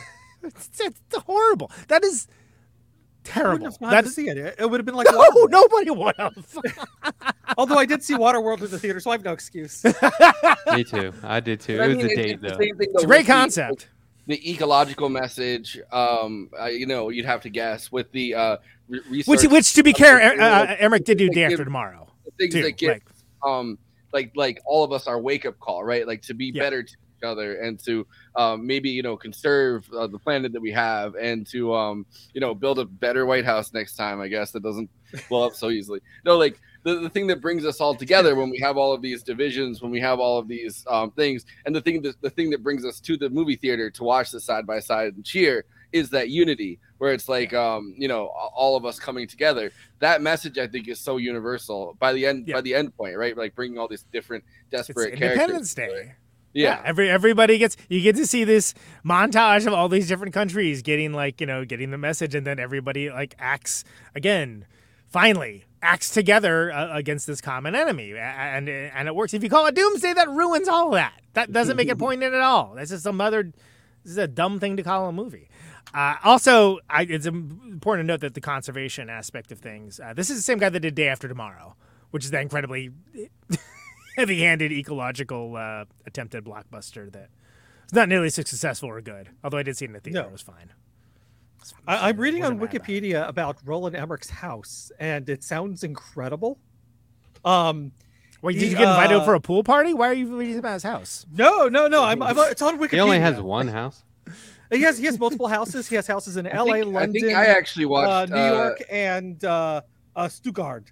But apparently, I watched Day After Tomorrow at the movie theater too. To come to think really? Nice. Yeah. Okay, he's a collector of art. Which includes paintings of Jesus Christ wearing a Catherine Hammett-styled T-shirt during his crucifixion, prints of Allison Jackson's work of Princess Diana look-alike making obscene gestures and engaging in sex acts, a wax sculpture of Pope John Paul II laughing at his own obituary. Whoa. He does seem to be like the king of like meta postmodernism. Like a photoshopped image of Iranian President Mahmoud Ahmadinejad doing in a homoerotic pose. But like both his personal aesthetic and the kind of like movies that he gets obsessed with is this kind of like meta postmodern thing where it's looking at movies from like an ironic distance almost, right? Like how can we create the movie that brings in the most amount of people with these like winks to the audience throughout it? Yeah, I would say it's also less having that kind of art in his house and being like, this is very funny. This is all these things that I discovered from all over Mahmoud Ahmadinejad. We have Pope John Paul looking at his obituary, but just all of these things come together in my house. Just like Also all the has- people come together in the movie Independence Day. I don't feel it's ironic at all, though. Is the only thing I would say, at least within the movie, even though his artwork collection, which we're hearing about, and classic after party material, I might add, Yes. is that I don't feel like it's irony poisoned at all. This movie, No, not this movie. I'm saying that's like a kind of aesthetic. It's kind of like an aesthetic that Sure. you look at things from a distance, and you give yourself that distance to kind of consider them in like a postmodern fashion. Yeah. I feel like it's like this is the informed, late 90s, like informed world structure is the way it is. What if War of the Worlds, but like take it further down the line? Well, the ironic thing at the core of this movie is that none of the problems that we see very quickly in the movie, such as Israel and Palestine, or such as ecological disaster, none of that stuff matters in the moment that aliens attack. I mean, that's kind of the it's a unified overall, thread. That they're kind of winking at you with by showing you all of these scenes of things that are happening in the world, and it's like, well, none of that matters now. The aliens just came for the cobalt for their PS4s. Hey, what about that part? Would have been the PS1 at this point, right? If the PlayStation was even out at that point, Nintendo It was 64. Coming out, it 64, came out right around that time. Yeah, I was gonna say, was it like Crazy Taxi? Was that the craziest the video game that came with that? I don't remember. But I think that it's, like it's. Think of Starship Troopers, right? And think about how that is like ultimately like a farce that people didn't realize was like a satire, let alone a farce. Mm-hmm. And I think this works because it's so straight ahead. But it's obviously informed from all of these things. Like you don't have like again, you mentioned like the whole like please do not shoot at the spaceship image where it's got like the gun and the space. Amazing, and hard relatable. You get like the people that are like apparently have watched Close Encounters of the Third Kind one too many times, and they're on top of that roof, like welcome the aliens, like take me with you and all that stuff. And it's like then they just get got immediately, which is hilarious. And you get the ET references when they're yeah. both thirsting after the aliens. Like, yeah, no, absolutely, and it's, it's. I think it all works because it's informed from all those films, but it's sort of recontextualized that. Although it is funny because there was a War of the Worlds style kerfuffle with the imagery in the advertisements being shown on like Mexican television, obviously absent of any context that it was a movie. That apparently some people was like, is this real? Like, what is that? What's happening? Oh. And again, think about like, caramba, there's alien invasion. But think about like how much times have changed in like 25 years or however long it's been, right? That like. That would never happen now. Never. Yeah. You'd have to find like a tribe that has never seen like the internet for that to happen now. But in the late 90s, it's still like it's like the last vestige, which is hilarious because by the time you get to the early 2000s, no way. And that's 2005 that Spielberg dropped that War of the Worlds with Tom Cruise, which wasn't that great. Yeah, I think Blair Witch was the last time you can get away with it, and they did. Yeah. And they did that Good one point. Time. And the way that you can get away with making this movie one time with no sequels, to be explicitly clear. Because I don't think any other movie does this. I don't know. You are right. It's never had any sequels. I like that point that I always think the best genre films or stories apparently it was build on all of the other genre stuff that have come before, right? So they use all the tropes and themes that sci-fi do, but the best add to it and take it up a notch. And this movie totally did. Like I was saying earlier, like when you hadn't seen an invasion like this before, and I think that was a game changer. And so that's what makes it, just like what do you call it? Just like a milestone in sci-fi genre. Yeah, I mean, because oh, go ahead. Oh, I was just going to say, that's kind of a bit of the calling card that Roland Emmerich and Dean Devlin were doing at that time, because they just did Stargate, which Stargate literally is probably the best Raiders knockoff that you can find. Oh, yeah. If you think of it that way. And because they took it into such a weird direction. They did something different with it, though. Yeah. Yeah, it works. But it really is. Like that opening scene is totally Raiders of the Lost Ark. Yeah, and again, we have an entire generation that was informed with when aliens visiting of being Close Encounters and being ET, and those references are here, right? Yep. But then, by the same token, look, I Come in Peace was not a huge movie, Like it's like there were movies that had like, oh, what if aliens were really bad, but not like big blockbuster movies like this. And it's easy to discount that notability and importance by what came after it, especially because most of what came after it's pretty much lesser. I would say, including the War of the Worlds that is apparently can't stop bashing. But I'm sorry, that War of the Worlds is not that great. It's not good. Yes, but Steven Spielberg, come on the show. Coming up next week, Steven Spielberg. I feel like the scene they kind of synthesized. And Mars Attacks is too much farce. Like I enjoyed it, but it's too much. It's too much, man. I feel like what synthesizes it in this movie, the scene like that pops into my head that most synthesizes like the like kind of satirical element that builds on stuff, but also like the straightforwardness of it is fucking Will Smith just punching the alien. You know what I mean? Like absolutely, which is absolutely hilarious considering recent recent-ish. And he like lights up and he's like called that a third, like a close encounter of the third kind or something. Yeah. Like yeah. You know what I mean? Like he has that fucking line and it's like the alien just got knocked out by his fucking, but like there's just so much. There's an ET phone home reference too somewhere in there. Yeah. Yeah, I wonder if this film had been made earlier or later, I don't think it would have been the same. I don't think it would have been as good because they're clearly, after watching those short features, it's like clear that they're building on the CGI, right? And that's kind of what like it was played out before it was totally successful, I feel like. And so if it had been done earlier, maybe the practical effects wouldn't have been as good without a little CGI, right? So it was kind of like a sweet spot technology-wise. Yeah, I never thought of it until now, but just like we talked about it with this movie. You don't get what you got with 28 Days Later, with the really aggressively, like purposefully, low budge early digital filmmaking that ostensibly revolutionized that entire genre. Yeah, and got a bunch of people ripping off the aesthetic. Yeah. Of which the worst thing is probably Blair Witch Project because there's so much shaky cam that happened that just people should be fined for that or incarcerated, one or the other. But like I think I think you're right. I think it has to have happened like right now. And again, you don't get that level. And we haven't even talked about like one of the best marketing campaigns in Psycho. Yeah. But again, easily for the three of us that were like old enough to like remember it, it was everywhere. Like in a way that I don't think you could even do it anymore. I remember going to church and my pastor was actually speaking about Independence Day. Wow. In what context? That's amazing. Yeah. Okay. Yeah. I wish I could Revelations but when no, Jesus comes back, it's going to be our Independence Day. 15-mile wide.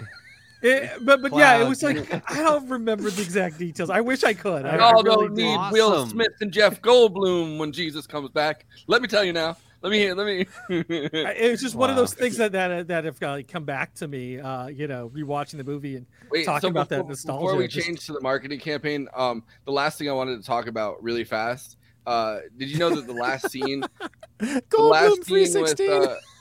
The last scene with Randy Quaid, and they blow up the fucking the explosion that goes all the way up and then blows up the full ship. Yeah, the Randy Quaid suicide bomber. Yeah. So did you know that they just took the Empire State Building explosion and turned it upside down, and that's the same explosion when the ship blows up? Really? Yeah. Respect. Well, so I they had gotta see a different split ending screen of that. They had a different ending at first, apparently, and the audience. The one thing the audience didn't like, the test audience, was the original ending. So they're like, well, why don't we just have him having like they did change everything to Randy Quaid being a fighter pilot the whole time. You know what I mean, from Vietnam or whatever. They added that storyline, and then they added that scene and took the fucking explosion of the Empire State Building, turned it upside down, and it's literally the same. Like it took until I watched it on the clip for me to like realize that, but like it literally just is the Empire State Building turned upside down that goes all the way up. Shit. Yeah. I mean, I think that I don't think the Randy Quaid storyline is. I think it's the only one that doesn't make sense unless you have that scene. Like it's a one where it's like, okay, you can drop that. Why is this guy? I don't care about this guy. Like, what's his deal? Drunken crop duster. Yeah, I mean, it's funny and it's like, all right, but like, if there's not a reason why you get him after getting like his balls busted at the local diner for getting an anal probe by the aliens, I don't think it matters. There's no stakes, right? But then and then it's like, well, how are they going to get it? Oh yeah, the president's got it. Oh no, there's no missiles. Oh, and then it jams. Okay, so that makes sense. Like he's not just going to suicide bomb. A guy who has children is not going to suicide bomb. But then he makes that decision, and that's like, it's. I was about to say it's believable. In the context of the film, the decision makes sense. It isn't a character doing something to advance the plot. Yeah. Now, did Randy Quaid know he was in a movie at the time? Because I don't. Good point. That's a good question. He's like, "Where's Chevy Chase? Why am I here?"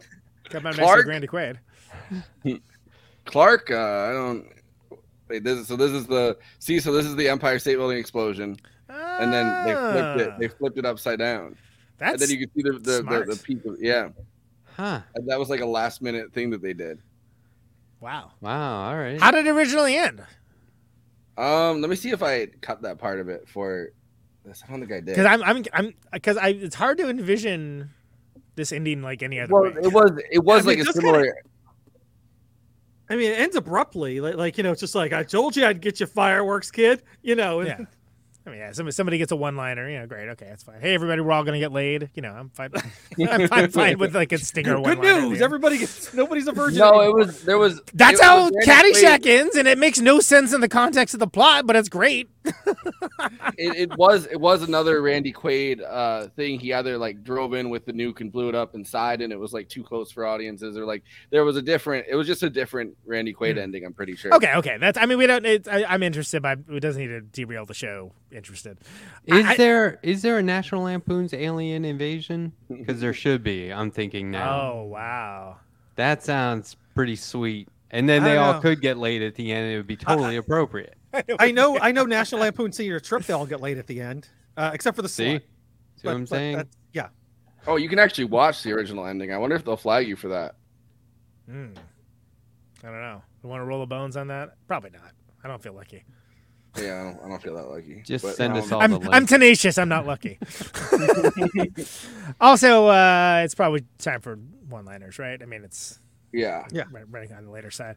By the way, original ending: Russell was disallowed to fly by Colonel Mitchell, leaving him disappointed and frustrated.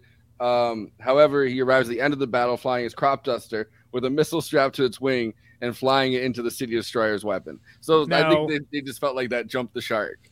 That's too much. That's too much. For this movie. Wow. They don't have the manpower to be picky. They have more planes than they have pilots. Like, why would they be picky about it? Who cares? Who cares? You can fly a plane. Great. There we go. All right. You've played on flight simulators before? Great. Jump in the plane. Like they don't, they're to say they're not picky is a wild understatement for sure. Anyway, so are we ready? Are we ready to do it? I love this part.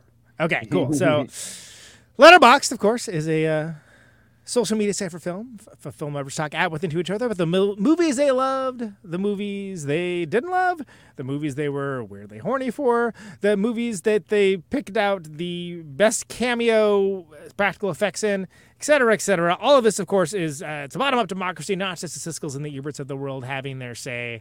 Everybody gets to chime in. Best done succinctly. Succinctly, people, which is what we do here for this bit. This is the Letterboxd one-liners for Independence Day. Let's roll them. This is like 5 movies in one. And while 4 of them might be bad, the 5th might be the greatest movie ever made. I have no idea how to feel about this. True. That's good. Good background, by the way, on this one. Yeah. 25 years later, and there's still few things funnier than Harvey Fierstein watching a ball of alien hellfire approach him and saying, "Oh, crap." And they keep. He's the one person you really see get exploded in this too. Like, I mean, without without being just like a random fighter pilot, you have no emotional attachment to. Nothing makes me feel more patriotic than watching the White House get blown up by aliens. Especially after these Supreme Court decisions. I'm just saying, like, they went after the wrong building. I'm just saying, I've been angry all week, and then watching the White House explode, just like, hell yeah, brother. The Congress building gets it too, though, but it's less visible. But it does get got. Happy 4th, and thank you, Randy Quaid, for your service. You know, these days Randy Quaid would not have given it, given his life for his country. He'd be like JFK Jr. is going to come back and he's going to make sure that that we destroy the aliens, and I'm just going to wait for that. And here's a video of me banging my hot wife. Randy Quaid's character in this would 100% be QAnon. There's no question in my mind. Like that's 100%. Welcome to Earth, punch. I would have given him money to actually say that to Chris Rock. He's like, "Welcome to Earth." That would have made that. Hope the gravitational force ain't too much for you, Chris Rock. Who needs the Avengers when you have Will Smith, Jeff Goldblum, and Randy Quaid? Yeah, this really is like an ultimate crossover situation. Like it's and Vivica Fox. Like who the fuck thought that? You know what I mean? Like she's just in it. Like I'm in favor of it. Whoever made that decision, thank you for that. Yeah, and don't forget too. This was like Will Smith's big, big break as far as being an actor. Like, he was just the Fresh Prince before this, and he did maybe like 1 or 2 other films that nobody watched, and this was his big break as to become a movie star. This is a story all about how aliens came down and turned the world out. I'm doing my best eye work right now. Nice. It's very Kilroy. Kilroy, yeah. The best of this movie is Bill Pullman's "You got to be shitting me" facial expression when he finds out Area 51 is real. Well, and it speaks to a real truth, I feel like, where like, our presidents are kind of just disposable, which isn't true with other countries, right? Where it's just like every 4 years we get like a different guy. And the alien's going to notice you. The alien's going to turn around and is going to notice you. But like we get a different guy every 4 years, so like they don't probably know all of the secrets, right? Like it's a weird deep state agent, like the fucking CIA spook that's in this that that would know about like Area 51 or something. Did you know that the military originally was okay and going to back this movie until they mentioned the Area 51 stuff, and they're like, "Nope, we're out." Yeah, and they wouldn't change it. I mean, it's sus. I love when Will Smith holds his 8-year-old stepson a bag of firecrackers and just says, "Be safe." Nothing more 1996 than that. Exactly. No helicopter parents back then. The shot of Boomer the dog leaping away from the explosion is one of the definitive images in cinematic history. Wow. Boomer the dog made it, and if this movie would have been a lot darker if they had killed the dog, I think. True. It's like Meg in that way. The dog lives. It's how you know that like you're gonna be safe, right? Don't worry, this isn't gonna make you feel too awkward. Like this is the blockbuster, people. Yo, the Meg is a bad movie classic, I have to say. Should have had Nick Cage in it. Shit. Good thing aliens still use Windows 95 or Earth would have been fucked. The humans the humans' one thing is that they have Apple. They have like an Apple operating system that you see them using the whole time. Thank you, Steve Jobs, for your service. That's a very successful merchandise tie-in, if you ask me. Those are the Letterboxd one-liners for Independence Day. Please follow President Pullman over there, who is the host of your show, Forrest Miller, Movie Night Extravaganza. He's representing the show. He's getting the alien treatment and the Letterboxd treatment.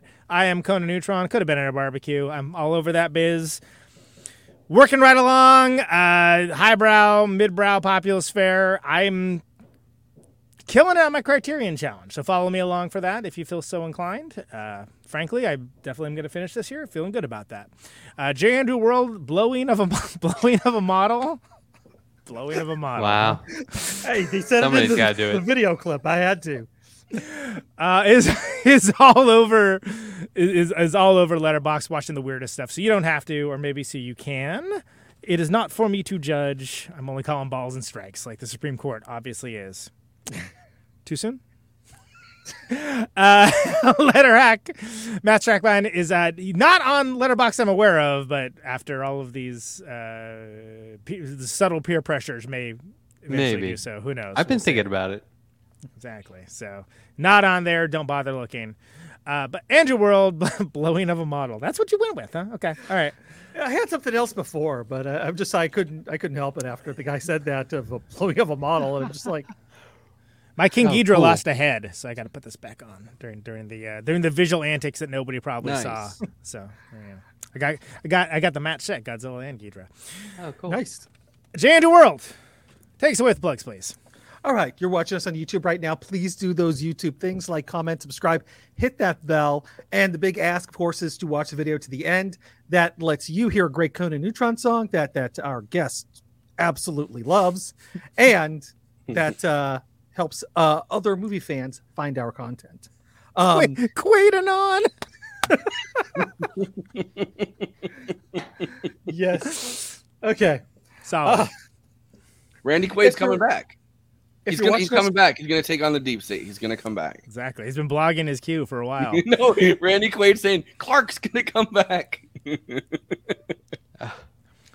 If you're over on Twitch, please do the Twitch stuff. Throw us a sub.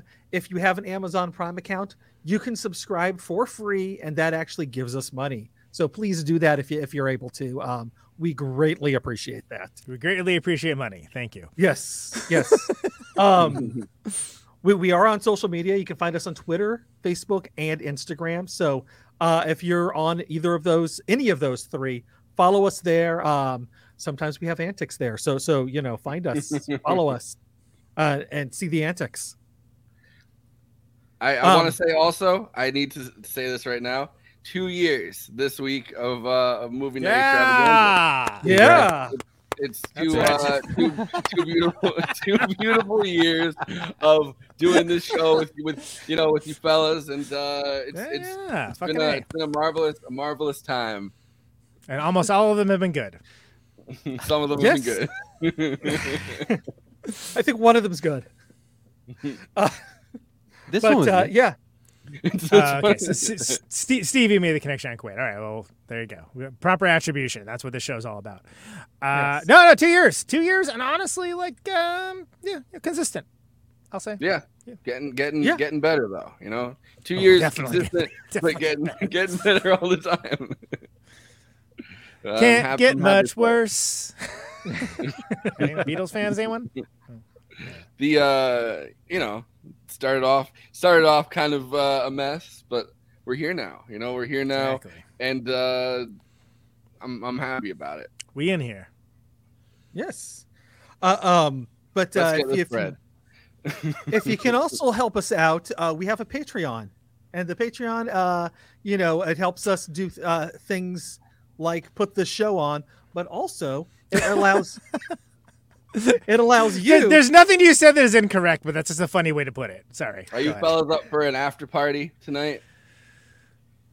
4th of July after party? Oh, sure. Spoil what I was going to say. I was going to say that you have access to after parties forever. I can go with after party, sure. Party forever. Especially on the 4th of July. Yeah, I mean, unless somebody has a barbecue to get to. It's Sergeant Quaid's Lonely Probe Club Band. Wow. Dude, I don't think that they.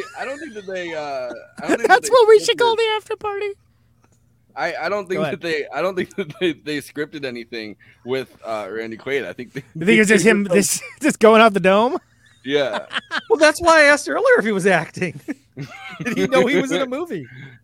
Randy Quaid fucking stumbles in mad drunk, and they're like, "You've been probed," and he's like, "Oh, I have a story about getting probed," and they're like, "Great, on air in 5." Yeah, you've been probed with Randy Quaid. That would have been his show. Yeah, that's why they call me Crop Duster. Oh, yeah. Speaking of crop dusting, no, there is no transition from that. No, sure isn't. I'm sorry. So, anyways, Conan Neutron over here has a great show called Protonic Reversal. You might have heard of it. There's a clue if you've been paying attention to what the show looks like. The background? Is that Yes. is that the clue? Okay. Yeah, that is the clue. Okay, fair enough. Yeah. It's subtle. It's subtle, right? Yeah, it's pretty subtle. But yeah, I know you just had a special re-air episode because Rick a friend Froberg. of yours. Yes. Well, not just a friend of mine. Like, honestly, I haven't seen. So Rick Froberg just passed away from Drive Like Jehu, Hot Snakes, Obits. I don't know about y'all's world. I have a lot more music people. I haven't seen this many people like bummed out over somebody passing since David Bowie. Frankly, like it's a huge deal. No, like I'm seeing people like in the political world talking about it. So yeah. And I reposted the episode I did with him 2 years ago with some remembrances on there. I have a new episode this week. Jay Ryan and Rick Peltier from Six Finger Satellite, which is awesome for people that are fans of that band. They have pretty mysterious. Don't do this kind of stuff often. And there's a reissue of Pigeon is the Most Popular Bird that is a pretty big deal in Sub Pop. So Sub Pop, if you've heard of it. Yeah. And well, even I've heard of that. Yeah, exactly. I mean, let's be honest. Like Sub Pop is a good litmus test for a band. Like if they're on Sub Pop, you probably should check them out. Just probably should at least give it a listen. Yeah. So that's gonna be this week. Looking forward to that. Really, I've been a huge Six Finger Satellite fan for many years, so it means a lot to me. They coming on the show, so it should be a good one. Massive Cocaine Seizure. Stevie knows what's up. That's like I think the first EP, if I remember correctly. All right, Stevie. And of course, if you want to get some EPs and other music, like full-length albums too, you can go to neutronfriends.bandcamp.com. And the name of the band is Conan Neutron, The Secret Friends, which you don't often say. And for a band name that's a sentence long, we need to be saying it more and more, people. Correct. Conan Neutron, The Secret Friends. I should do that, yes. But yeah, you're right. You can get that music. There's a new record in September. Can't quite. I'm so close to being able to talk about it. You know what? I'll talk about it next week on Interstellar. That's it. How's that for a stinger? Ooh, all right. There we go. Also, we have some live shows coming up. Playing with Poster Children, July 15th at X-Ray Arcade in Cudahy, Wisconsin. We're playing Cincinnati and Columbus, Ohio, 21st and 22nd, and Louisville, Kentucky, 23rd, Madison, Wisconsin on the 29th. I have fall dates too, but again, can't say anything yet. So, and maybe some late August dates. But yeah, if you follow neutronfriends.bandcamp.com, we're on Songkick, bands in town and stuff. You don't have to wait for it to extemporaneously be brought up on this show. Which is not the best way to get live dates. Correct. I included Six for Satellite, a workout mixtape I made when I was 14. Nice. That's absolutely. There we go.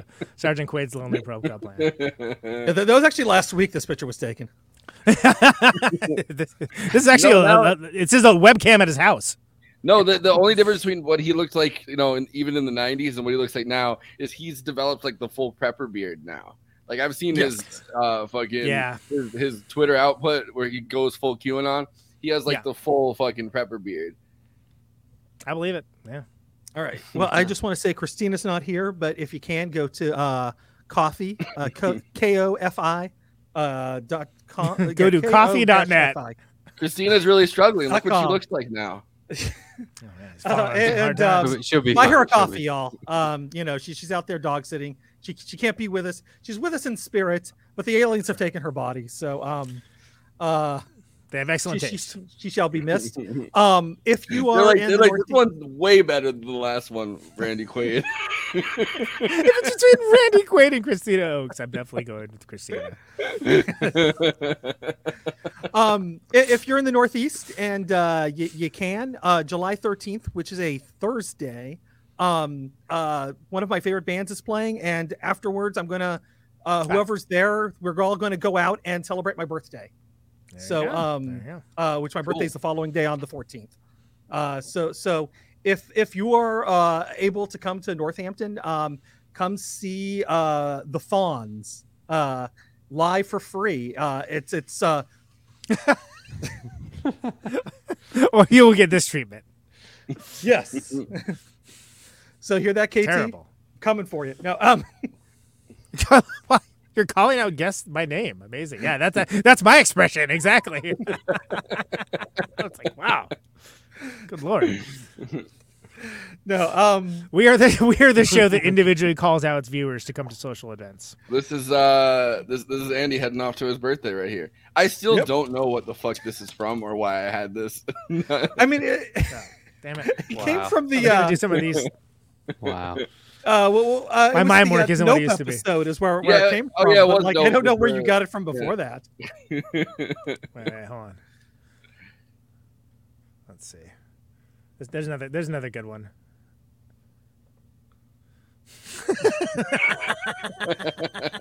All right, fine. Yes. So.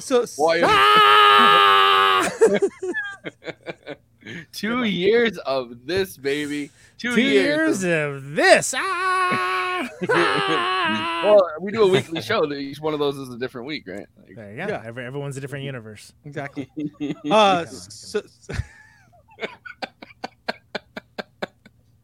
Wow.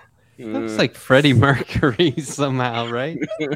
What? The horse? The centaur? The guy, I right? guess so. Yeah, a little bit. I want to ride my bicycle. I want to ride my bike. Because I can't, because I'm a horse. Audience is feeling like this right now. All right, it's enough. Wrap it up. Yeah. Leaning. Yo, they're actually doing They're doing a live screening of Night of the Hunter in Kingston at the really. In August. They're doing like a horror movie month or something. I might go see that. Nice. So Matt, you have. And then when you leave the theater, it's going to look like this. Oh, never mind. I can't do it. When I leave the theater, hopefully it looks like this. Socialism. I was gonna say, Matt, you have a podcast that apparently only airs on Wednesdays and not opposite of Ben's show on Mondays, where you can see me every Monday night, 9:30 p.m. at youtube.com/the Letterhack. Also on Wednesdays. Now I've been interviewing people like so much that I've moved it to sometimes twice a week. I had Olaimi O'Learn a couple of weeks ago. I had Jeff Waldorf yesterday. I have DJ Exclusive from the Benjamin P. Dixon Show, Like It or Not, tomorrow. Next week on Monday, John Idarola, and on and on and on. I'm booked through August, where I draw my guests while interviewing them. It's very fun. We have a good time. It's been going very well. I'm really getting into it. I ask questions, and I'm starting to learn from the answers, and then ask the same questions a little bit different to the next guest, get that feedback, and then revise. And now I'm going to have shows that focus on certain topics based on these questions and answers. So it's not random. It's all very pointed. And yeah, it's a good time. I think one question you should ask, you should look your guests in the eyes. And this should be like early on. You should ask, like, how do you think you're going to die? Oh, that's right at the top, right? I just feel like that gets into interesting places because if you're like a hypochondriac, you have that formulated in your head. Yeah. If you're not, you're like, hey, I have something that I forgot to do. I'm gonna get off this. I'll say because I know you've thought about it, right? Everyone thinks about it. Yeah, no, I'm not gonna ask that. I would. If I had a show where I was, I would just right off the bat be like, how do you think you're gonna die? But all these drawings are going to be a part of a group image. And so I'm doing them individually so I can move them around. But also if anyone gets canceled, I can drop them off. They don't have to be a part of it. Because I've done big portraits before where it was like, this one guy shouldn't be there now. I don't know what to do. I should not have made Louis C.K. the center of this image. You know what I mean, though? That can happen. So it's like, I can't erase and start over. So anyway, it's modular. So yeah, it's going to be one group image. It's coming. Yeah, along. I guess if you got a huge group of people, like there is a higher likelihood that you might not want someone to be on there. Yeah, well, you can always easily turn Louis C.K. or into 5.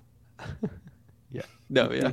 I honestly, I say this with peace and love in my heart. I don't keep up because I largely don't care, but every once in a while I do. Yeah, it was like the day after I finished. Or like a couple of days after I finished, somebody was out, and I was like, "Oh man, could you got canceled earlier?" Yeah, like by like a few hours.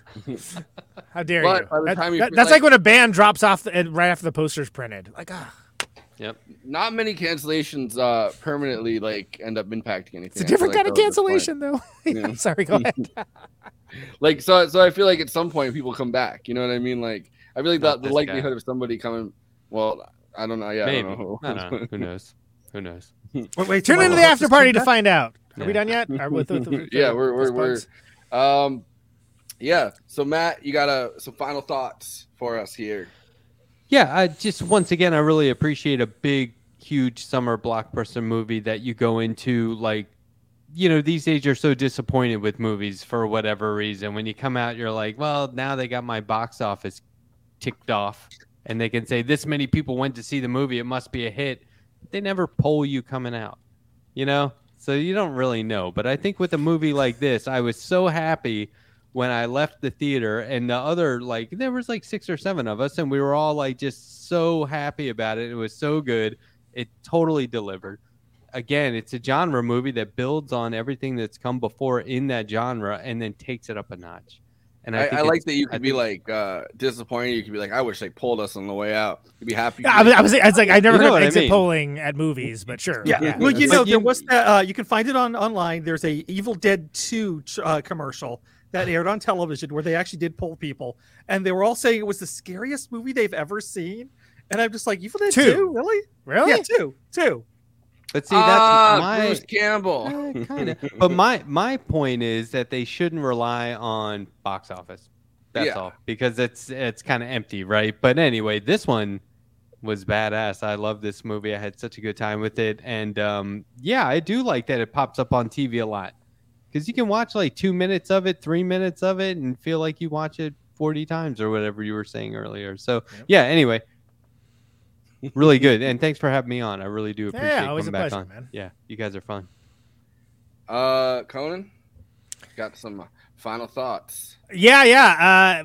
A fantastic, big budget, big blockbuster that manages to actually be deeply entertaining as well. Is it ridiculous? Yeah, you bet. Is it over the top? Sure.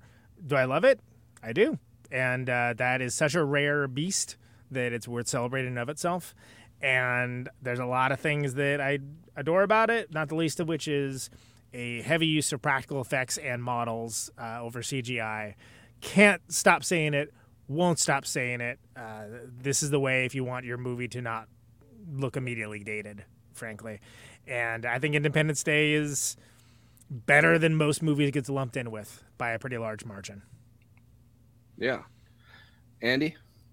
I think Roland Emmerich at this point in time is certainly an overlooked. I don't know, genius is going a little too hard, but like, you know, certainly like he had this great run of films. He had you know, his U.S. Hollywood debut, Universal Soldier, which you know, it's B movie schlock, but somehow it's elevated above B movie schlock.